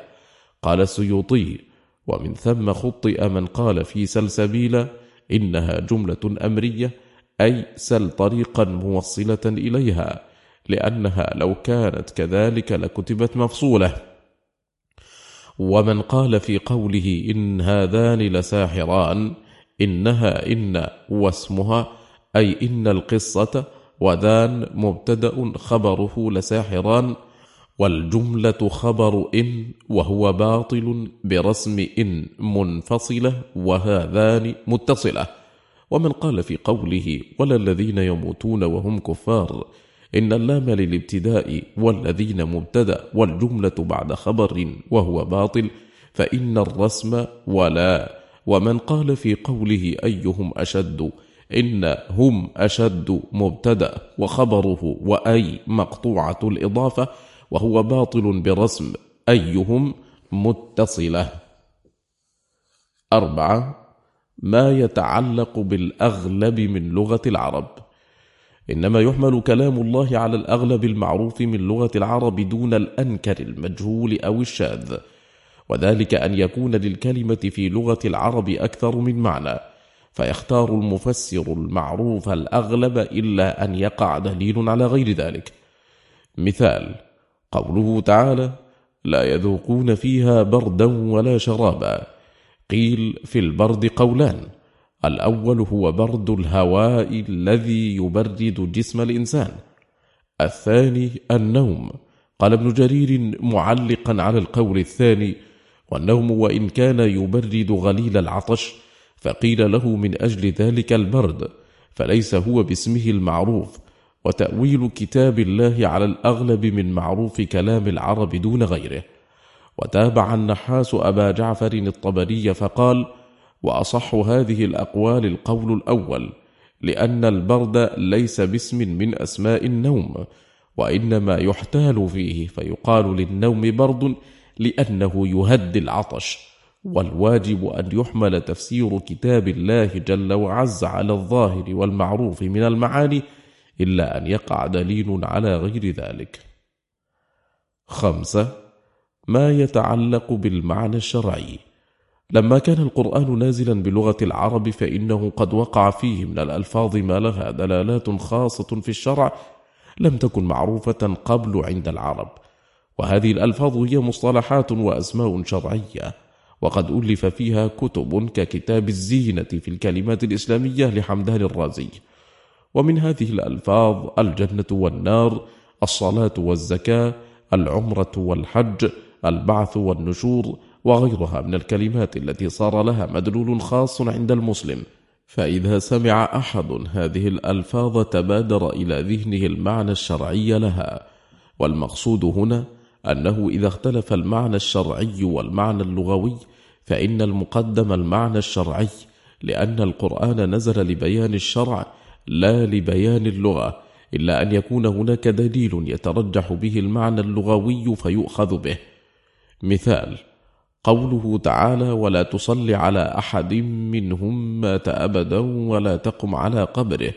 ففي قوله ولا تصل احتمالان: الأول الدعاء وهذا هو المعنى اللغوي، الثاني الوقوف على الميت للدعاء له بصفة مخصوصة، فيقدم هذا المعنى الشرعي لأنه المقصود للمتكلم المعهود للمخاطب. ومما دل الدليل فيه على إرادة المعنى اللغوي مع احتمال الشرعي قوله تعالى: خذ من أموالهم صدقة تطهرهم وتزكيهم بها وصل عليهم. فقوله تعالى وصل عليهم أي أدع لهم. ويدل على ذلك ما رواه مسلم عن عبد الله بن أبي أوفى قال: كان النبي صلى الله عليه وسلم إذا أتي بصدقة قوم صلى عليهم، فأتاه أبي بصدقة فقال: اللهم صل على آل أبي أوفى. 6. ما يتعلق بتصريف اللفظة. معرفة تصريف اللفظة وإرجاعها إلى أصلها يعين في بيان الراجح من الأقوال ورد ما كان غير صواب.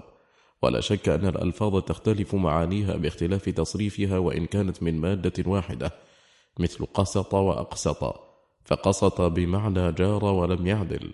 ومنه قوله تعالى: وأما القاسطون فكانوا لجهنم حطبا، وأقسط بمعنى عدل. ومنه قوله تعالى: إن الله يحب المقسطين. مثال قوله تعالى: يوم ندعو كل أناس بإمامهم. ذكر الزمخشري معنى بإمامهم أي بمن ائتموا به من نبي أو مقدم في الدين أو كتاب، ثم ذكر قولا آخر قاله بعضهم وهو أن إمام جمع ثم بدع. وعلق ابن المنير على هذا القول الغريب بقوله: قال أحمد: ولقد استبدع بدعا لفظا ومعنى، فإن جمع الأم المعروف أمهات. مثال قوله تعالى: وترى الشمس إذا طلعت تزاور عن كهفهم ذات اليمين. تزاور عن كهفهم ذات اليمين، وإذا غربت تقرضهم ذات الشمال. قوله تقرضهم أصله من قرض بمعنى قطع، والمعنى تقطع لهم من ضوئها شيئا. وقيل تعطيهم من ضوئها شيئا ثم تزول سريعا، كالقرض يسترد. وعلى هذا يكون أصل تقرضهم أقرض، ولو كان أصلها أقرض لكان الفعل مضموم التاء تقرضهم. ولما كان الفعل مفتوحا دل على أنه من الأول.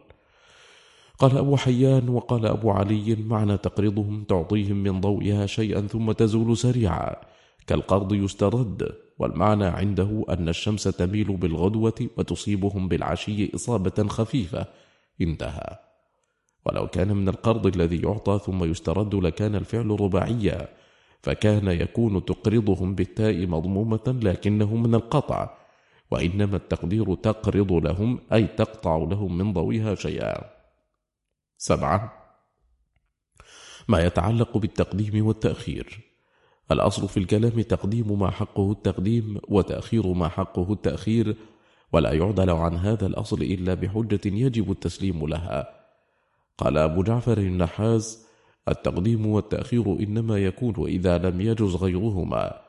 وقال أبو عمرو الداني: التقديم والتأخير لا يصح إلا بتوقيف أو بدليل قاطع.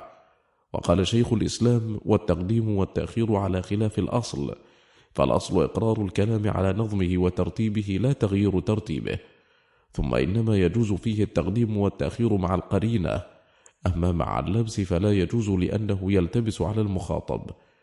مثال قوله تعالى: والذي أخرج المرعى فجعله غثاء أحوى. الأحوى شديد السواد، أو الأخضر الضارب إلى السواد من شدة الخضرة، والغثاء الهشيم اليابس. وفي معنى الآية قولان: الأول أن الله أخرج المرعى أخضر ثم جعله من بعد الخضرة هشيما متكسرا مائلا إلى السواد من القدم. الثاني أن الله أخرج المرعى أحوى أي أخضر شديد الخضرة مائلا بشدة خضرته إلى السواد ثم جعله هشيما متكسرا، ويكون على هذا القول أحوى مؤخرا حقه التقديم. قال ابن جرير الطبري معلقا على هذا القول: وهذا القول وإن كان غير مدفوع أن يكون ما اشتدت خضرته من النبات قد تسميه العرب أسود غير صواب عندي، بخلاف تأويل أهل التأويل في أن الحرف إنما يحتال لمعناه المجرد بالتقديم والتأخير إذا لم يكن له وجه مفهوم إلا بتقديمه عن موضعه أو تأخيره، فأما وله في موضعه وجه صحيح فلا وجه لطلب الاحتيال لمعناه بالتقديم والتأخير. 8. ما يتعلق بظاهر القرآن. المراد من هذا أن ظاهر القرآن لا يجوز العدول عنه إلا بدليل يجب الرجوع إليه، أو كما قال الإمام ابن جرير: غير جائز ترك الظاهر المفهوم من الكلام إلى باطن إلا بدليل. مثال قوله تعالى: واستعينوا بالصبر والصلاة وإنها لكبيرة إلا على الخاشعين. قال ابن جرير يعني بقوله جل ثناؤه: وإنها وإن الصلاة، فالهاء والألف في إنها عائلتان على الصلاة. وقد قال بعضهم إن قوله وإنها بمعنى إجابة محمد صلى الله عليه وسلم، ولم يجر ذلك بلفظ الإجابة ذكر، فتجعل الهاء والألف كناية عنه.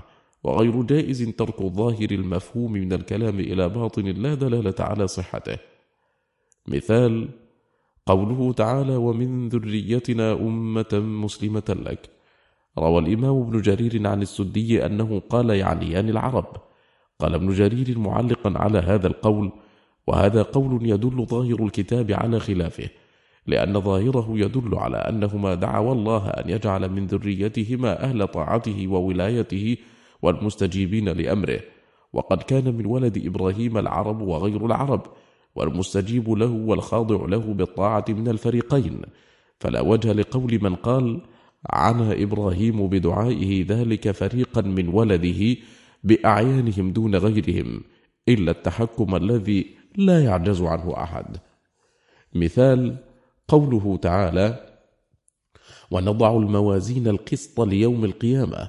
قال الإمام الشنقيطي: وقوله في هذه الآية الكريمة ونضع الموازين جمع ميزان، وظاهر القرآن تعدد الموازين لكل شخص، لقوله فمن ثقلت موازينه، وقوله ومن خفت موازينه، فظاهر القرآن يدل على أن للعامل الواحد موازين يوزن بكل واحد منها صنف من أعماله، كما قال الشاعر: ملك تقوم الحادثات لعدله فلكل حادثة ميزان.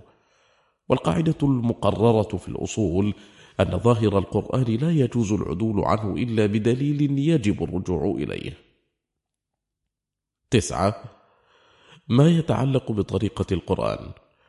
والمراد هنا أن اختيار التأويل الموافق لطريقة القرآن الكلية أو الأغلبية أولى من غيره، وهذا يعني أن طريقة القرآن ترجح إحدى التأويلات على غيرها، وقد ترد بعض الأقوال لأنها على غير طريقة القرآن ومعهوده في الاستعمال. مثال قوله تعالى إنه على رجعه لقادر، في مرجع الضمير في رجعه قولان: الأول أنه يعود إلى الإنسان ويكون المعنى قادر على رده للحياة بعد موته. الثاني أنه يعود إلى الماء ويكون المعنى قادر على رد الماء إلى الصلب على قول، أو إلى الإحليل على قول آخر. وقد صوب ابن القيم القول الأول، ومن أوجه استدلالاته أنه قال إنه المعهود من طريقة القرآن من الاستدلال بالمبدأ على المعاد. ورد الثاني، ومن أوجه استدلالاته في الرد أنه قال إنه لم يأت لهذا المعنى في القرآن نظير في موضع واحد. مثال قوله تعالى فلا أقسم بمواقع النجوم، قيل هي آيات القرآن ومواقعها نزولها شيئا بعد شيء، وقيل هي النجوم المعروفة في السماء. وقد علل ابن القيم لهذا القول فقال: ويرجح هذا أن النجوم حيث وقعت في القرآن فالمراد منها الكواكب، كقوله تعالى وإدبار النجوم، وقوله والشمس والقمر والنجوم.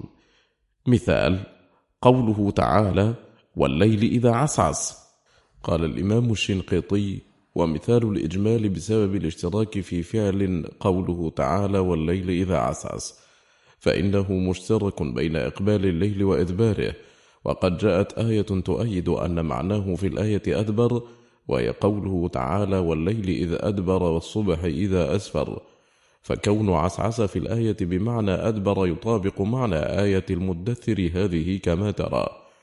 ولكن الغالب في القرآن أنه تعالى يقسم بالليل وظلامه إذا أقبل، وبالفجر وضيائه إذا أشرق، كقوله والليل إذا يغشى والنهار إذا تجلى، وقوله والنهار إذا جلاها والليل إذا يغشاها، وقوله والضحى والليل إذا سجى، إلى غير ذلك من الآيات. والحمل على الغالب أولى، وهذا هو اختيار ابن كثير وهو الظاهر خلافا لابن جرير. وفي قوله تعالى قل ادعوا الله أو ادعوا الرحمن، قال ابن القيم: وقيل إن الدعاء هاهنا بمعنى التسمية، كقولهم دعوت ولدي سعيدا وادعوه بعبد الله ونحوه، والمعنى سموا ربكم الله أو سموه الرحمن، فالدعاء هاهنا بمعنى التسمية، وهذا قول الزمخشري. والذي حمله على هذا قوله أيما تدعو فله الأسماء الحسنى، فإن المراد بتعدده معنى أي، وعمومها هنا تعدد الأسماء ليس إلا المعنى أي اسم سميتموه به من أسماء الله تعالى، إما الله وإما الرحمن فله الأسماء الحسنى، أي فللمسمى سبحانه الأسماء الحسنى، والضمير في له يعود إلى المسمى، فهذا الذي أوجب له أن يحمل الدعاء في هذه الآية على التسمية، وهذا الذي قاله هو من لوازم المعنى المراد بالدعاء في الآية، وليس هو عين المراد، بل المراد بالدعاء معناه المعهود المضطرد في القرآن، وهو دعاء السؤال ودعاء الثناء، ولكنه متضمن معنى التسمية، فليس المراد مجرد التسمية الخالية من العبادة والطلب، بل التسمية الواقعة في دعاء الثناء والطلب. فعلى هذا المعنى يصح أن يكون في تدعو معنى تسموا فتأمله، والمعنى أيما تسموا في ثنائكم ودعائكم وسؤالكم، والله أعلم. 10 ما يتعلق بإجماع الحجة أو قول الأكثر من الصحابة والتابعين. استخدام ابن جرير في ترجيحاته إجماع الحجة، وهو قول الأكثر عنده، استخدمه في ترجيح أحد الأقوال أو في تخطئتها. مثال قوله تعالى ثم أفيضوا من حيث أفاض الناس، قيل الأمر لقريش والناس من عداهم، وقيل الأمر للمسلمين، والناس وإبراهيم عليه السلام، وهو قول الضحاك. قال ابن جرير الطبري: والذي نراه صوابا من تأويل هذه الآية أنه عنى بهذه الآية قريشا ومن كان متحمسا معها من سائر العرب، لإجماع الحجة من أهل التأويل على أن ذلك تأويله. مثال قوله تعالى: إنها بقرة صفراء فاقع لونها. قال أبو الليث: ويقال أراد بها البقرة السوداء، ولكن هذا خلاف أقاويل المفسرين، وكلهم اتفقوا أنه أراد به اللون الأصفر، إلا قولا روي عن الحسن البصري. 11. الترجيح بالاستعمال العربي. المراد بهذه القاعدة أن الاستعمال العربي لللفظة أو الأسلوب يكون دليلا في ترجيح أحد الأقوال على غيرها. ومن أمثلة ذلك قوله تعالى: قال إنه يقول إنها بقرة صفراء فاقع لونها.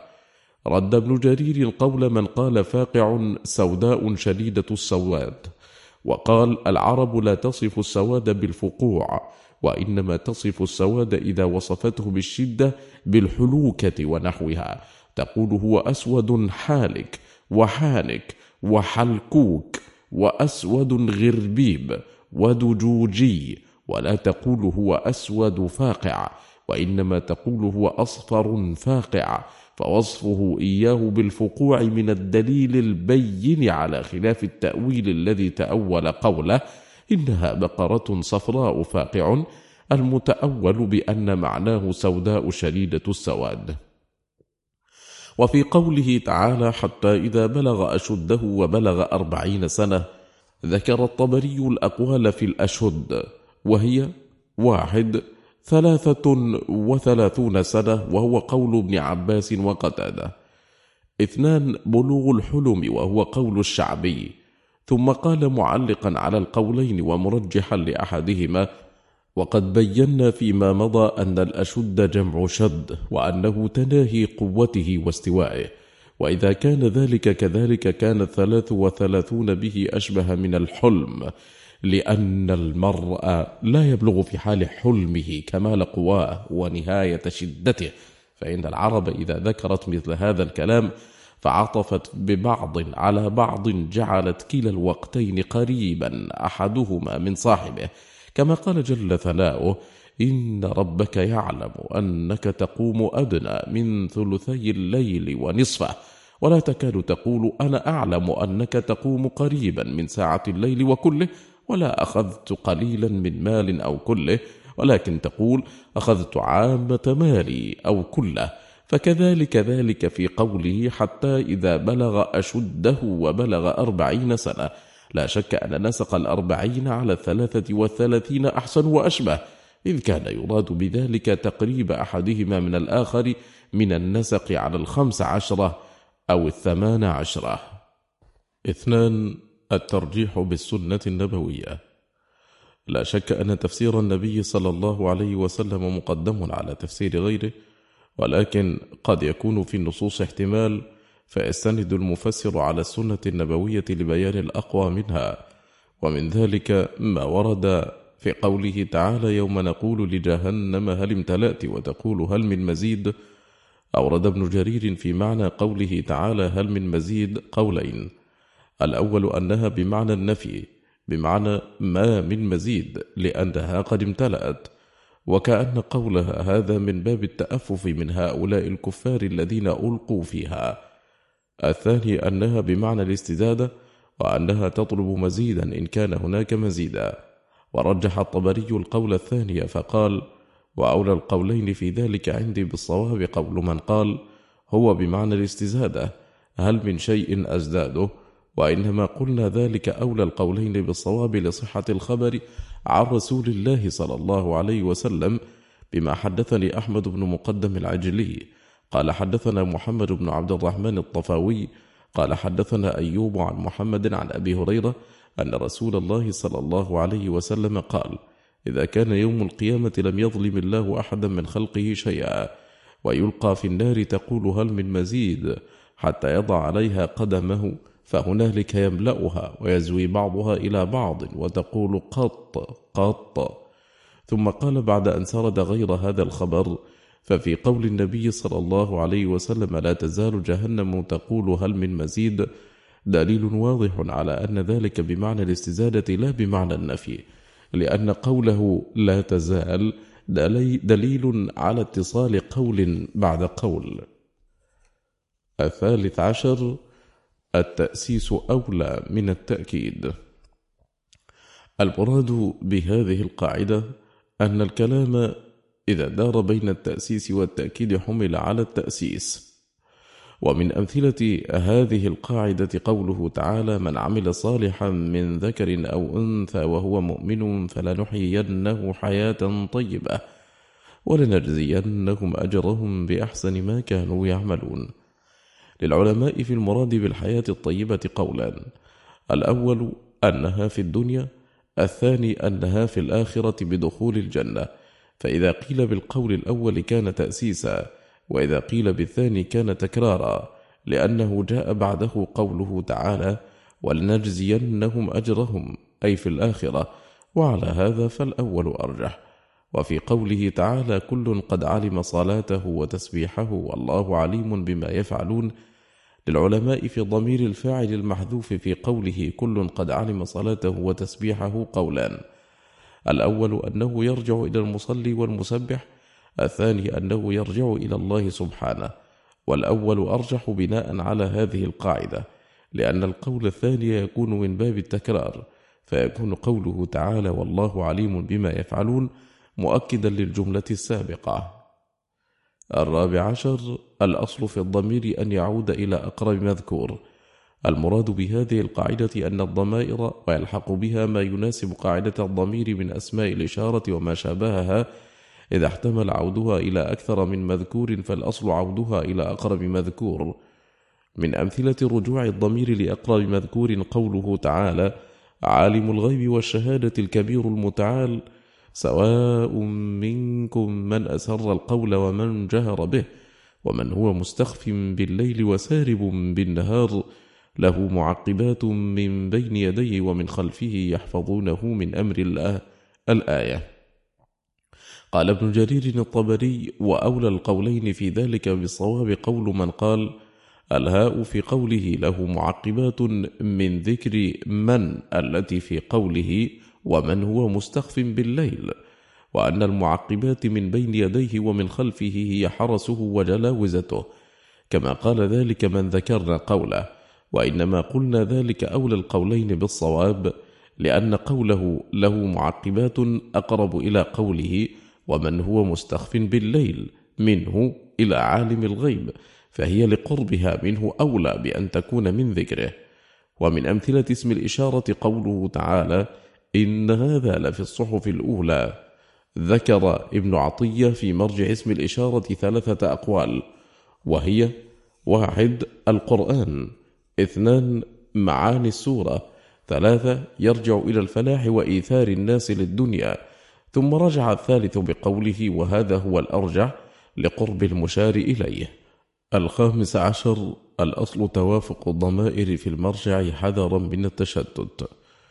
المراد بهذه القاعدة أن الضمائر التي يحتمل رجوعها إلى مرجع واحد ويحتمل توزيعها على أكثر من مرجع، فإن الأولى رجوعها إلى مرجع واحد، لأن في توزيعها على أكثر من مرجع تفكيكا للنظم. ومن أمثلة هذه القاعدة قوله تعالى: لتؤمنوا بالله ورسوله وتعزروه وتوقروه وتسبحوه بكرة وأصيلا. اختلف العلماء في مرجع الضمائر في قوله وتعزروه وتوقروه، بعد إجماعهم على أن الضمير في وتسبحوه عائد إلى الله عز وجل. فقال بعض العلماء مرجع الضمائر إلى الرسول صلى الله عليه وسلم، وقال آخرون مرجعها إلى الله سبحانه. وبناء على هذه القاعدة يكون الراجح القول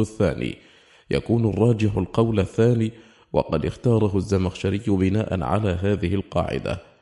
ومن أمثلة قوله تعالى وما أبرئ نفسي، قيل هو من كلام يوسف، وقيل هو تمام لكلام امرأة العزيز، وهذا هو الصواب. ومن أدلة ترجيح هذا القول ما قاله ابن القيم: الصواب أنه من تمام كلامها، فإن الضمائر كلها في نسق واحد يدل عليه، وهو قول النسوة ما علمنا عليه من سوء، وقول امرأة العزيز أنا راودته عن نفسه وإنه لمن الصادقين.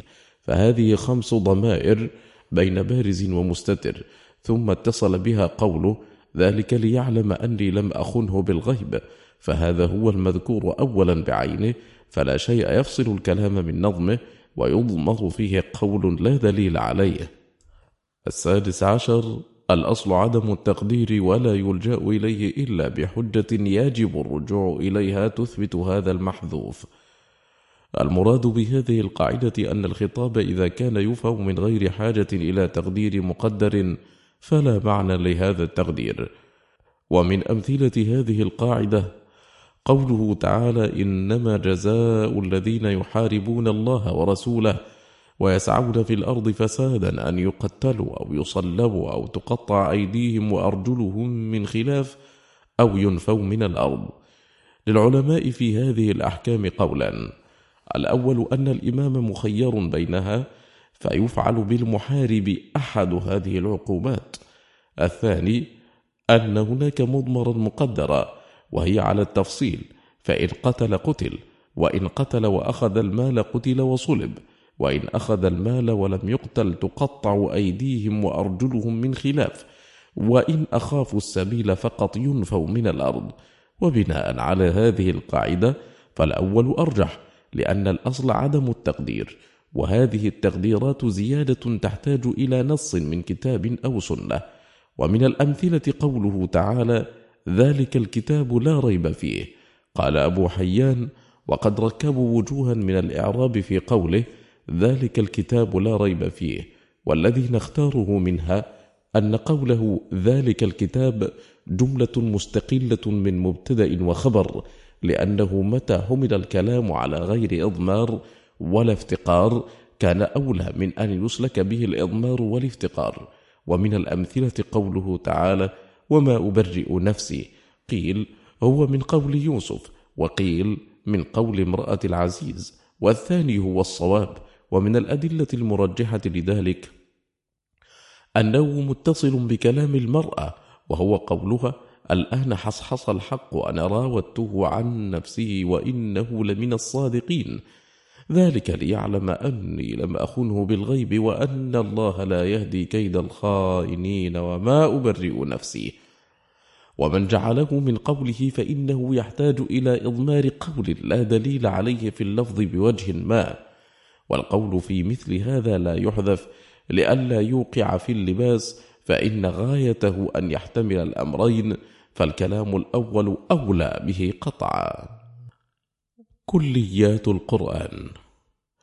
المراد بكليات القرآن ما يطلقه بعض المفسرين على لفظ أو أسلوب بأنه يأتي في القرآن على معنى مضطرد، وهذه الإطلاقات الكلية تبين مصطلحات القرآن في الألفاظ والأساليب، فيكون اللفظ الكلي مصطلحا قرآنيا خاصا، ولا تكون هذه الإطلاقات إلا بعد استقراء للقرآن. وهذه الأحكام بعد الاستقراء إما أن تكون كلية لا تنخرم، وعليه فهي قاعدة مرجحة عند الاختلاف، لأن الاستقراء التام حجة، أو تكون منخرمة بأمثلة فيبين المفسر هذه الأمثلة، وعلى هذا تكون الأحكام أغلبية، ويمكن الاستفادة منها في الترجيح كما سيأتي. وقد كان لمفسري الصحابة والتابعين ثم من جاء بعدهم عناية بهذه الكليات، وكان أول من ذكر عنه أنه جمعها في كتاب الإمام اللغوي أحمد بن فارس في كتابه الموسوم بالأفراد. وقد بقي من هذا الكتاب نقولات نقلها الزركشي في البرهان في علوم القرآن، والسيوطي في الإتقان، ومعترك الأقران، وقد زاد السيوطي عليها شيئا قليلا. وللراغب في مفرداته اهتمام بهذه الكليات، وقد جمعها في الفيرس محقق المفردات صفوان داوودي. ولأبي البقاء في كلياته عناية بهذه الكليات، حيث ذكر تحت كل لفظة قرآنية كلياتها إن وجد، وقد خصها بمبحث في مقدمة كتابه العلامة الطاهر بن عاشور وسماه عادات القرآن. وإليك الآن سوق أمثلة لهذه الكليات كما ذكرت عن المفسرين. أولا، كليات الألفاظ. 1. قال ابن عباس وابن زيد: كل شيء في القرآن رجز فهو عذاب. 2. قال مجاهد: كل ظن في القرآن فهو علم. 3. قال سفيان بن عيينة: ما سمى الله مطرا في القرآن إلا عذابا. 4. قال ابن زيد: التزكي في القرآن كله الإسلام. 5. قال مجاهد: كل ما في القرآن قتل الإنسان أو فعل بالإنسان فإنما عني به الكافر. 6. قال الفراء: كتب في القرآن بمعنى فرض. 7. قال ابن فارس: ما في القرآن من ذكر البعل فهو الزوج، كقوله تعالى: وبعولتهن أحق بردهن إلا حرفا واحدا في الصافات أتدعون بعلا فإنه أراد صنما. 8. قال الراغب: التثويب في القرآن لم يجئ إلا في المكروه. 9. قال الراغب: كل موضع مدح الله تعالى بفعل الصلاة أو حث عليه ذكر بلفظ الإقامة. 10. قال الطيار بن عاشور: والنداء إلى الصلاة هو الأذان، وما عبر عنه في القرآن إلا النداء.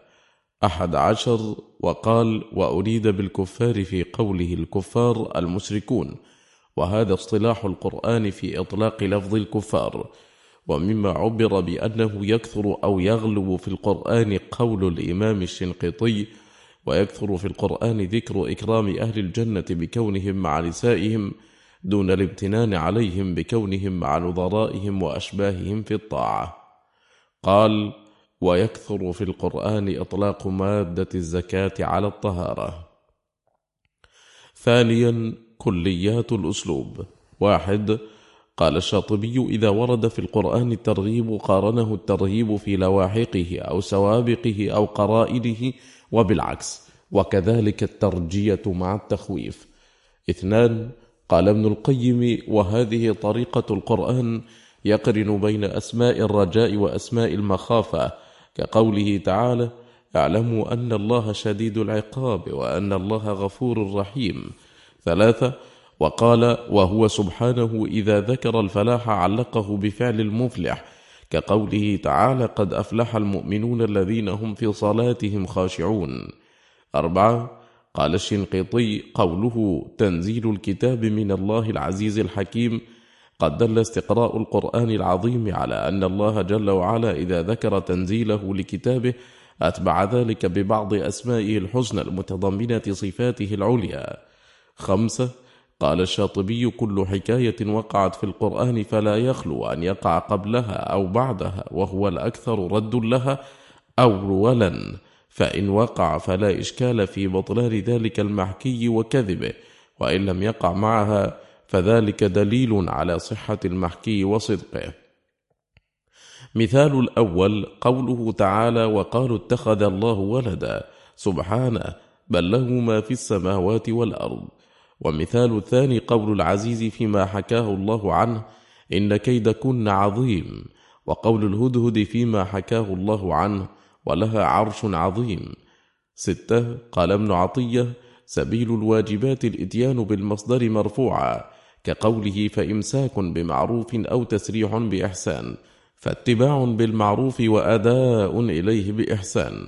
وسبيل المندوبات الإتيان به منصوبا، كقوله: فضرب الرقاب.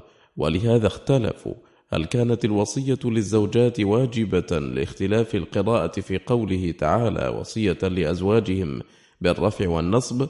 قال أبو حيان: والأصل في هذه التفرقة قوله تعالى: قالوا سلاما، قال سلام، فإن الأول مندوب والثاني واجب. والنكتة في ذلك أن الجملة الإسمية أوكد وأثبت من الفعلية. توجيه القراءات وأثره في التفسير.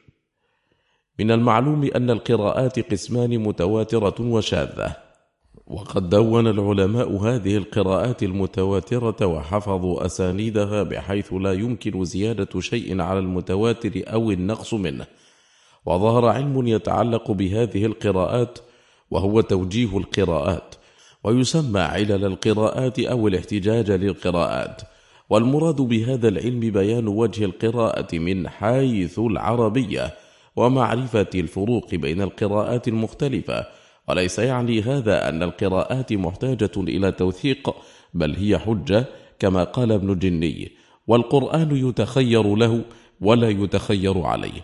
وقال الصفاقسي في غيث النفع: القراءة لا تتبع العربية، بل العربية تتبع القراءة، لأنها مسموعة من أفصح العرب بإجماع، وهو نبينا صلى الله عليه وسلم ومن أصحابه ومن بعدهم. والتوجيه يكون للأداء وللإعراب وللصرف وللغة وللمعنى، والمراد هنا ما يتعلق بالمعنى، لأنه هو المؤثر في التفسير، حيث يختلف المعنى باختلاف القراءة. ومن الكتب التي اعتنت بتوجيه القراءات: 1. الحجة في القراءات السبع لابن خالويه. 2. معاني القراءات لأبي منصور الأزهري. 3. الحجة للقراءات السبعة لأبي علي الفارسي. 4. المحتسب في تبيين وجوه شواذ القراءات والإيضاح عنها لأبي الفتح عثمان بن جني. 5. الكشف عن وجوه القراءات السبعة وعللها وحججها لمكي بن أبي طالب. 6. حجة القراءات لأبي زرعة عبد الرحمن بن زنجلة في القرن الخامس. ومن كتب المتأخرين: 1. طلائع البشر في توجيه القراءات العشر لمحمد الصادق القمحاوي. 2. القراءات الشاذة وتوجيهها في لغة العرب لعبد الفتاح القاضي. 3. المغني في توجيه القراءات العشر المتواترة لمحمد سالم محيسن. وأما كتب التفسير فالمطولات لا تخلو من توجيه القراءات، كتفسير ابن جرير الطبري وتفسير ابن عطية والقرطبي وأبي حيان والرازي والشنقيطي والطاهر بن عاشور إلى آخره. أنواع الاختلاف في القراءات. الاختلاف في القراءات 3 أنواع: الأول اختلاف اللفظ والمعنى 1، ومثال هذا النوع اختلافهم في قراءة الصراط، فمنهم من قرأ بالصاد ومنهم من قرأ بالسين. وكذا اختلافهم في عليهم وعليهم والقدس القدس وغيرها. الثاني اختلاف اللفظ والمعنى مع جواز اجتماعهما في شيء واحد، ومثال ذلك اختلافهم في قراءة ملك ومالك وقراءة بضنين وبضنين، ففي مثل هذه الحالة يثبت للشيء الواحد معنيان، ففي قوله تعالى ملك يوم الدين ومالك يوم الدين يكون وصف الله بأنه مالك وملك، وبين هذين اللفظين اختلاف في المعنى والمرجع واحد. وفي قوله تعالى وما هو على الغيب بضنين وبضنين يكون وصف رسول الله صلى الله عليه وسلم بعدم البخل وبنفي الاتهام عنه.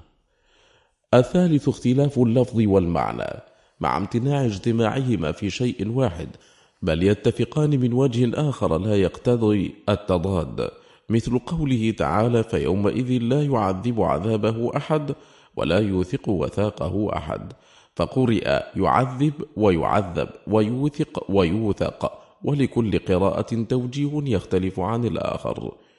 ومثله ما يقرأ في لفظة يرجعون وترجعون بالياء أو التاء، فالمعنى فيها يختلف، وهذا النوع يكون بمثابة التفسيرين كما سيأتي. قواعد في القراءات. 1. القراءتان في الآية إذا ظهر تعارضهما لهما حكم الآيتين وصارت بمثابة اختلاف التنوع. ومثال هذا قوله تعالى ذو العرش المجيد برفع المجيد وجره، فبالرفع يكون المجيد صفة لذو، يكون المجيد صفة لذو، وبالجر يكون المجيد صفة للعرش، وعلى هذا فهاتان القراءتان لهما حكم الآيتين. وهذه القاعدة تأتي في النوع الثالث الذي سبق ذكره. 2. القراءات إذا لم يظهر تعارضها وعادت إلى ذات واحدة فهي زيادة في الحكم لهذه الذات بمعنى هذه القراءات. ومثال هذه قوله تعالى وجدها تغرب في عين حمئة، قرئت حمئة وحامية، فمن قرأ حامية فهي بمعنى حارة، ومن قرأ حمئة فهي من الحمأة الطين المنتن المتغير اللون.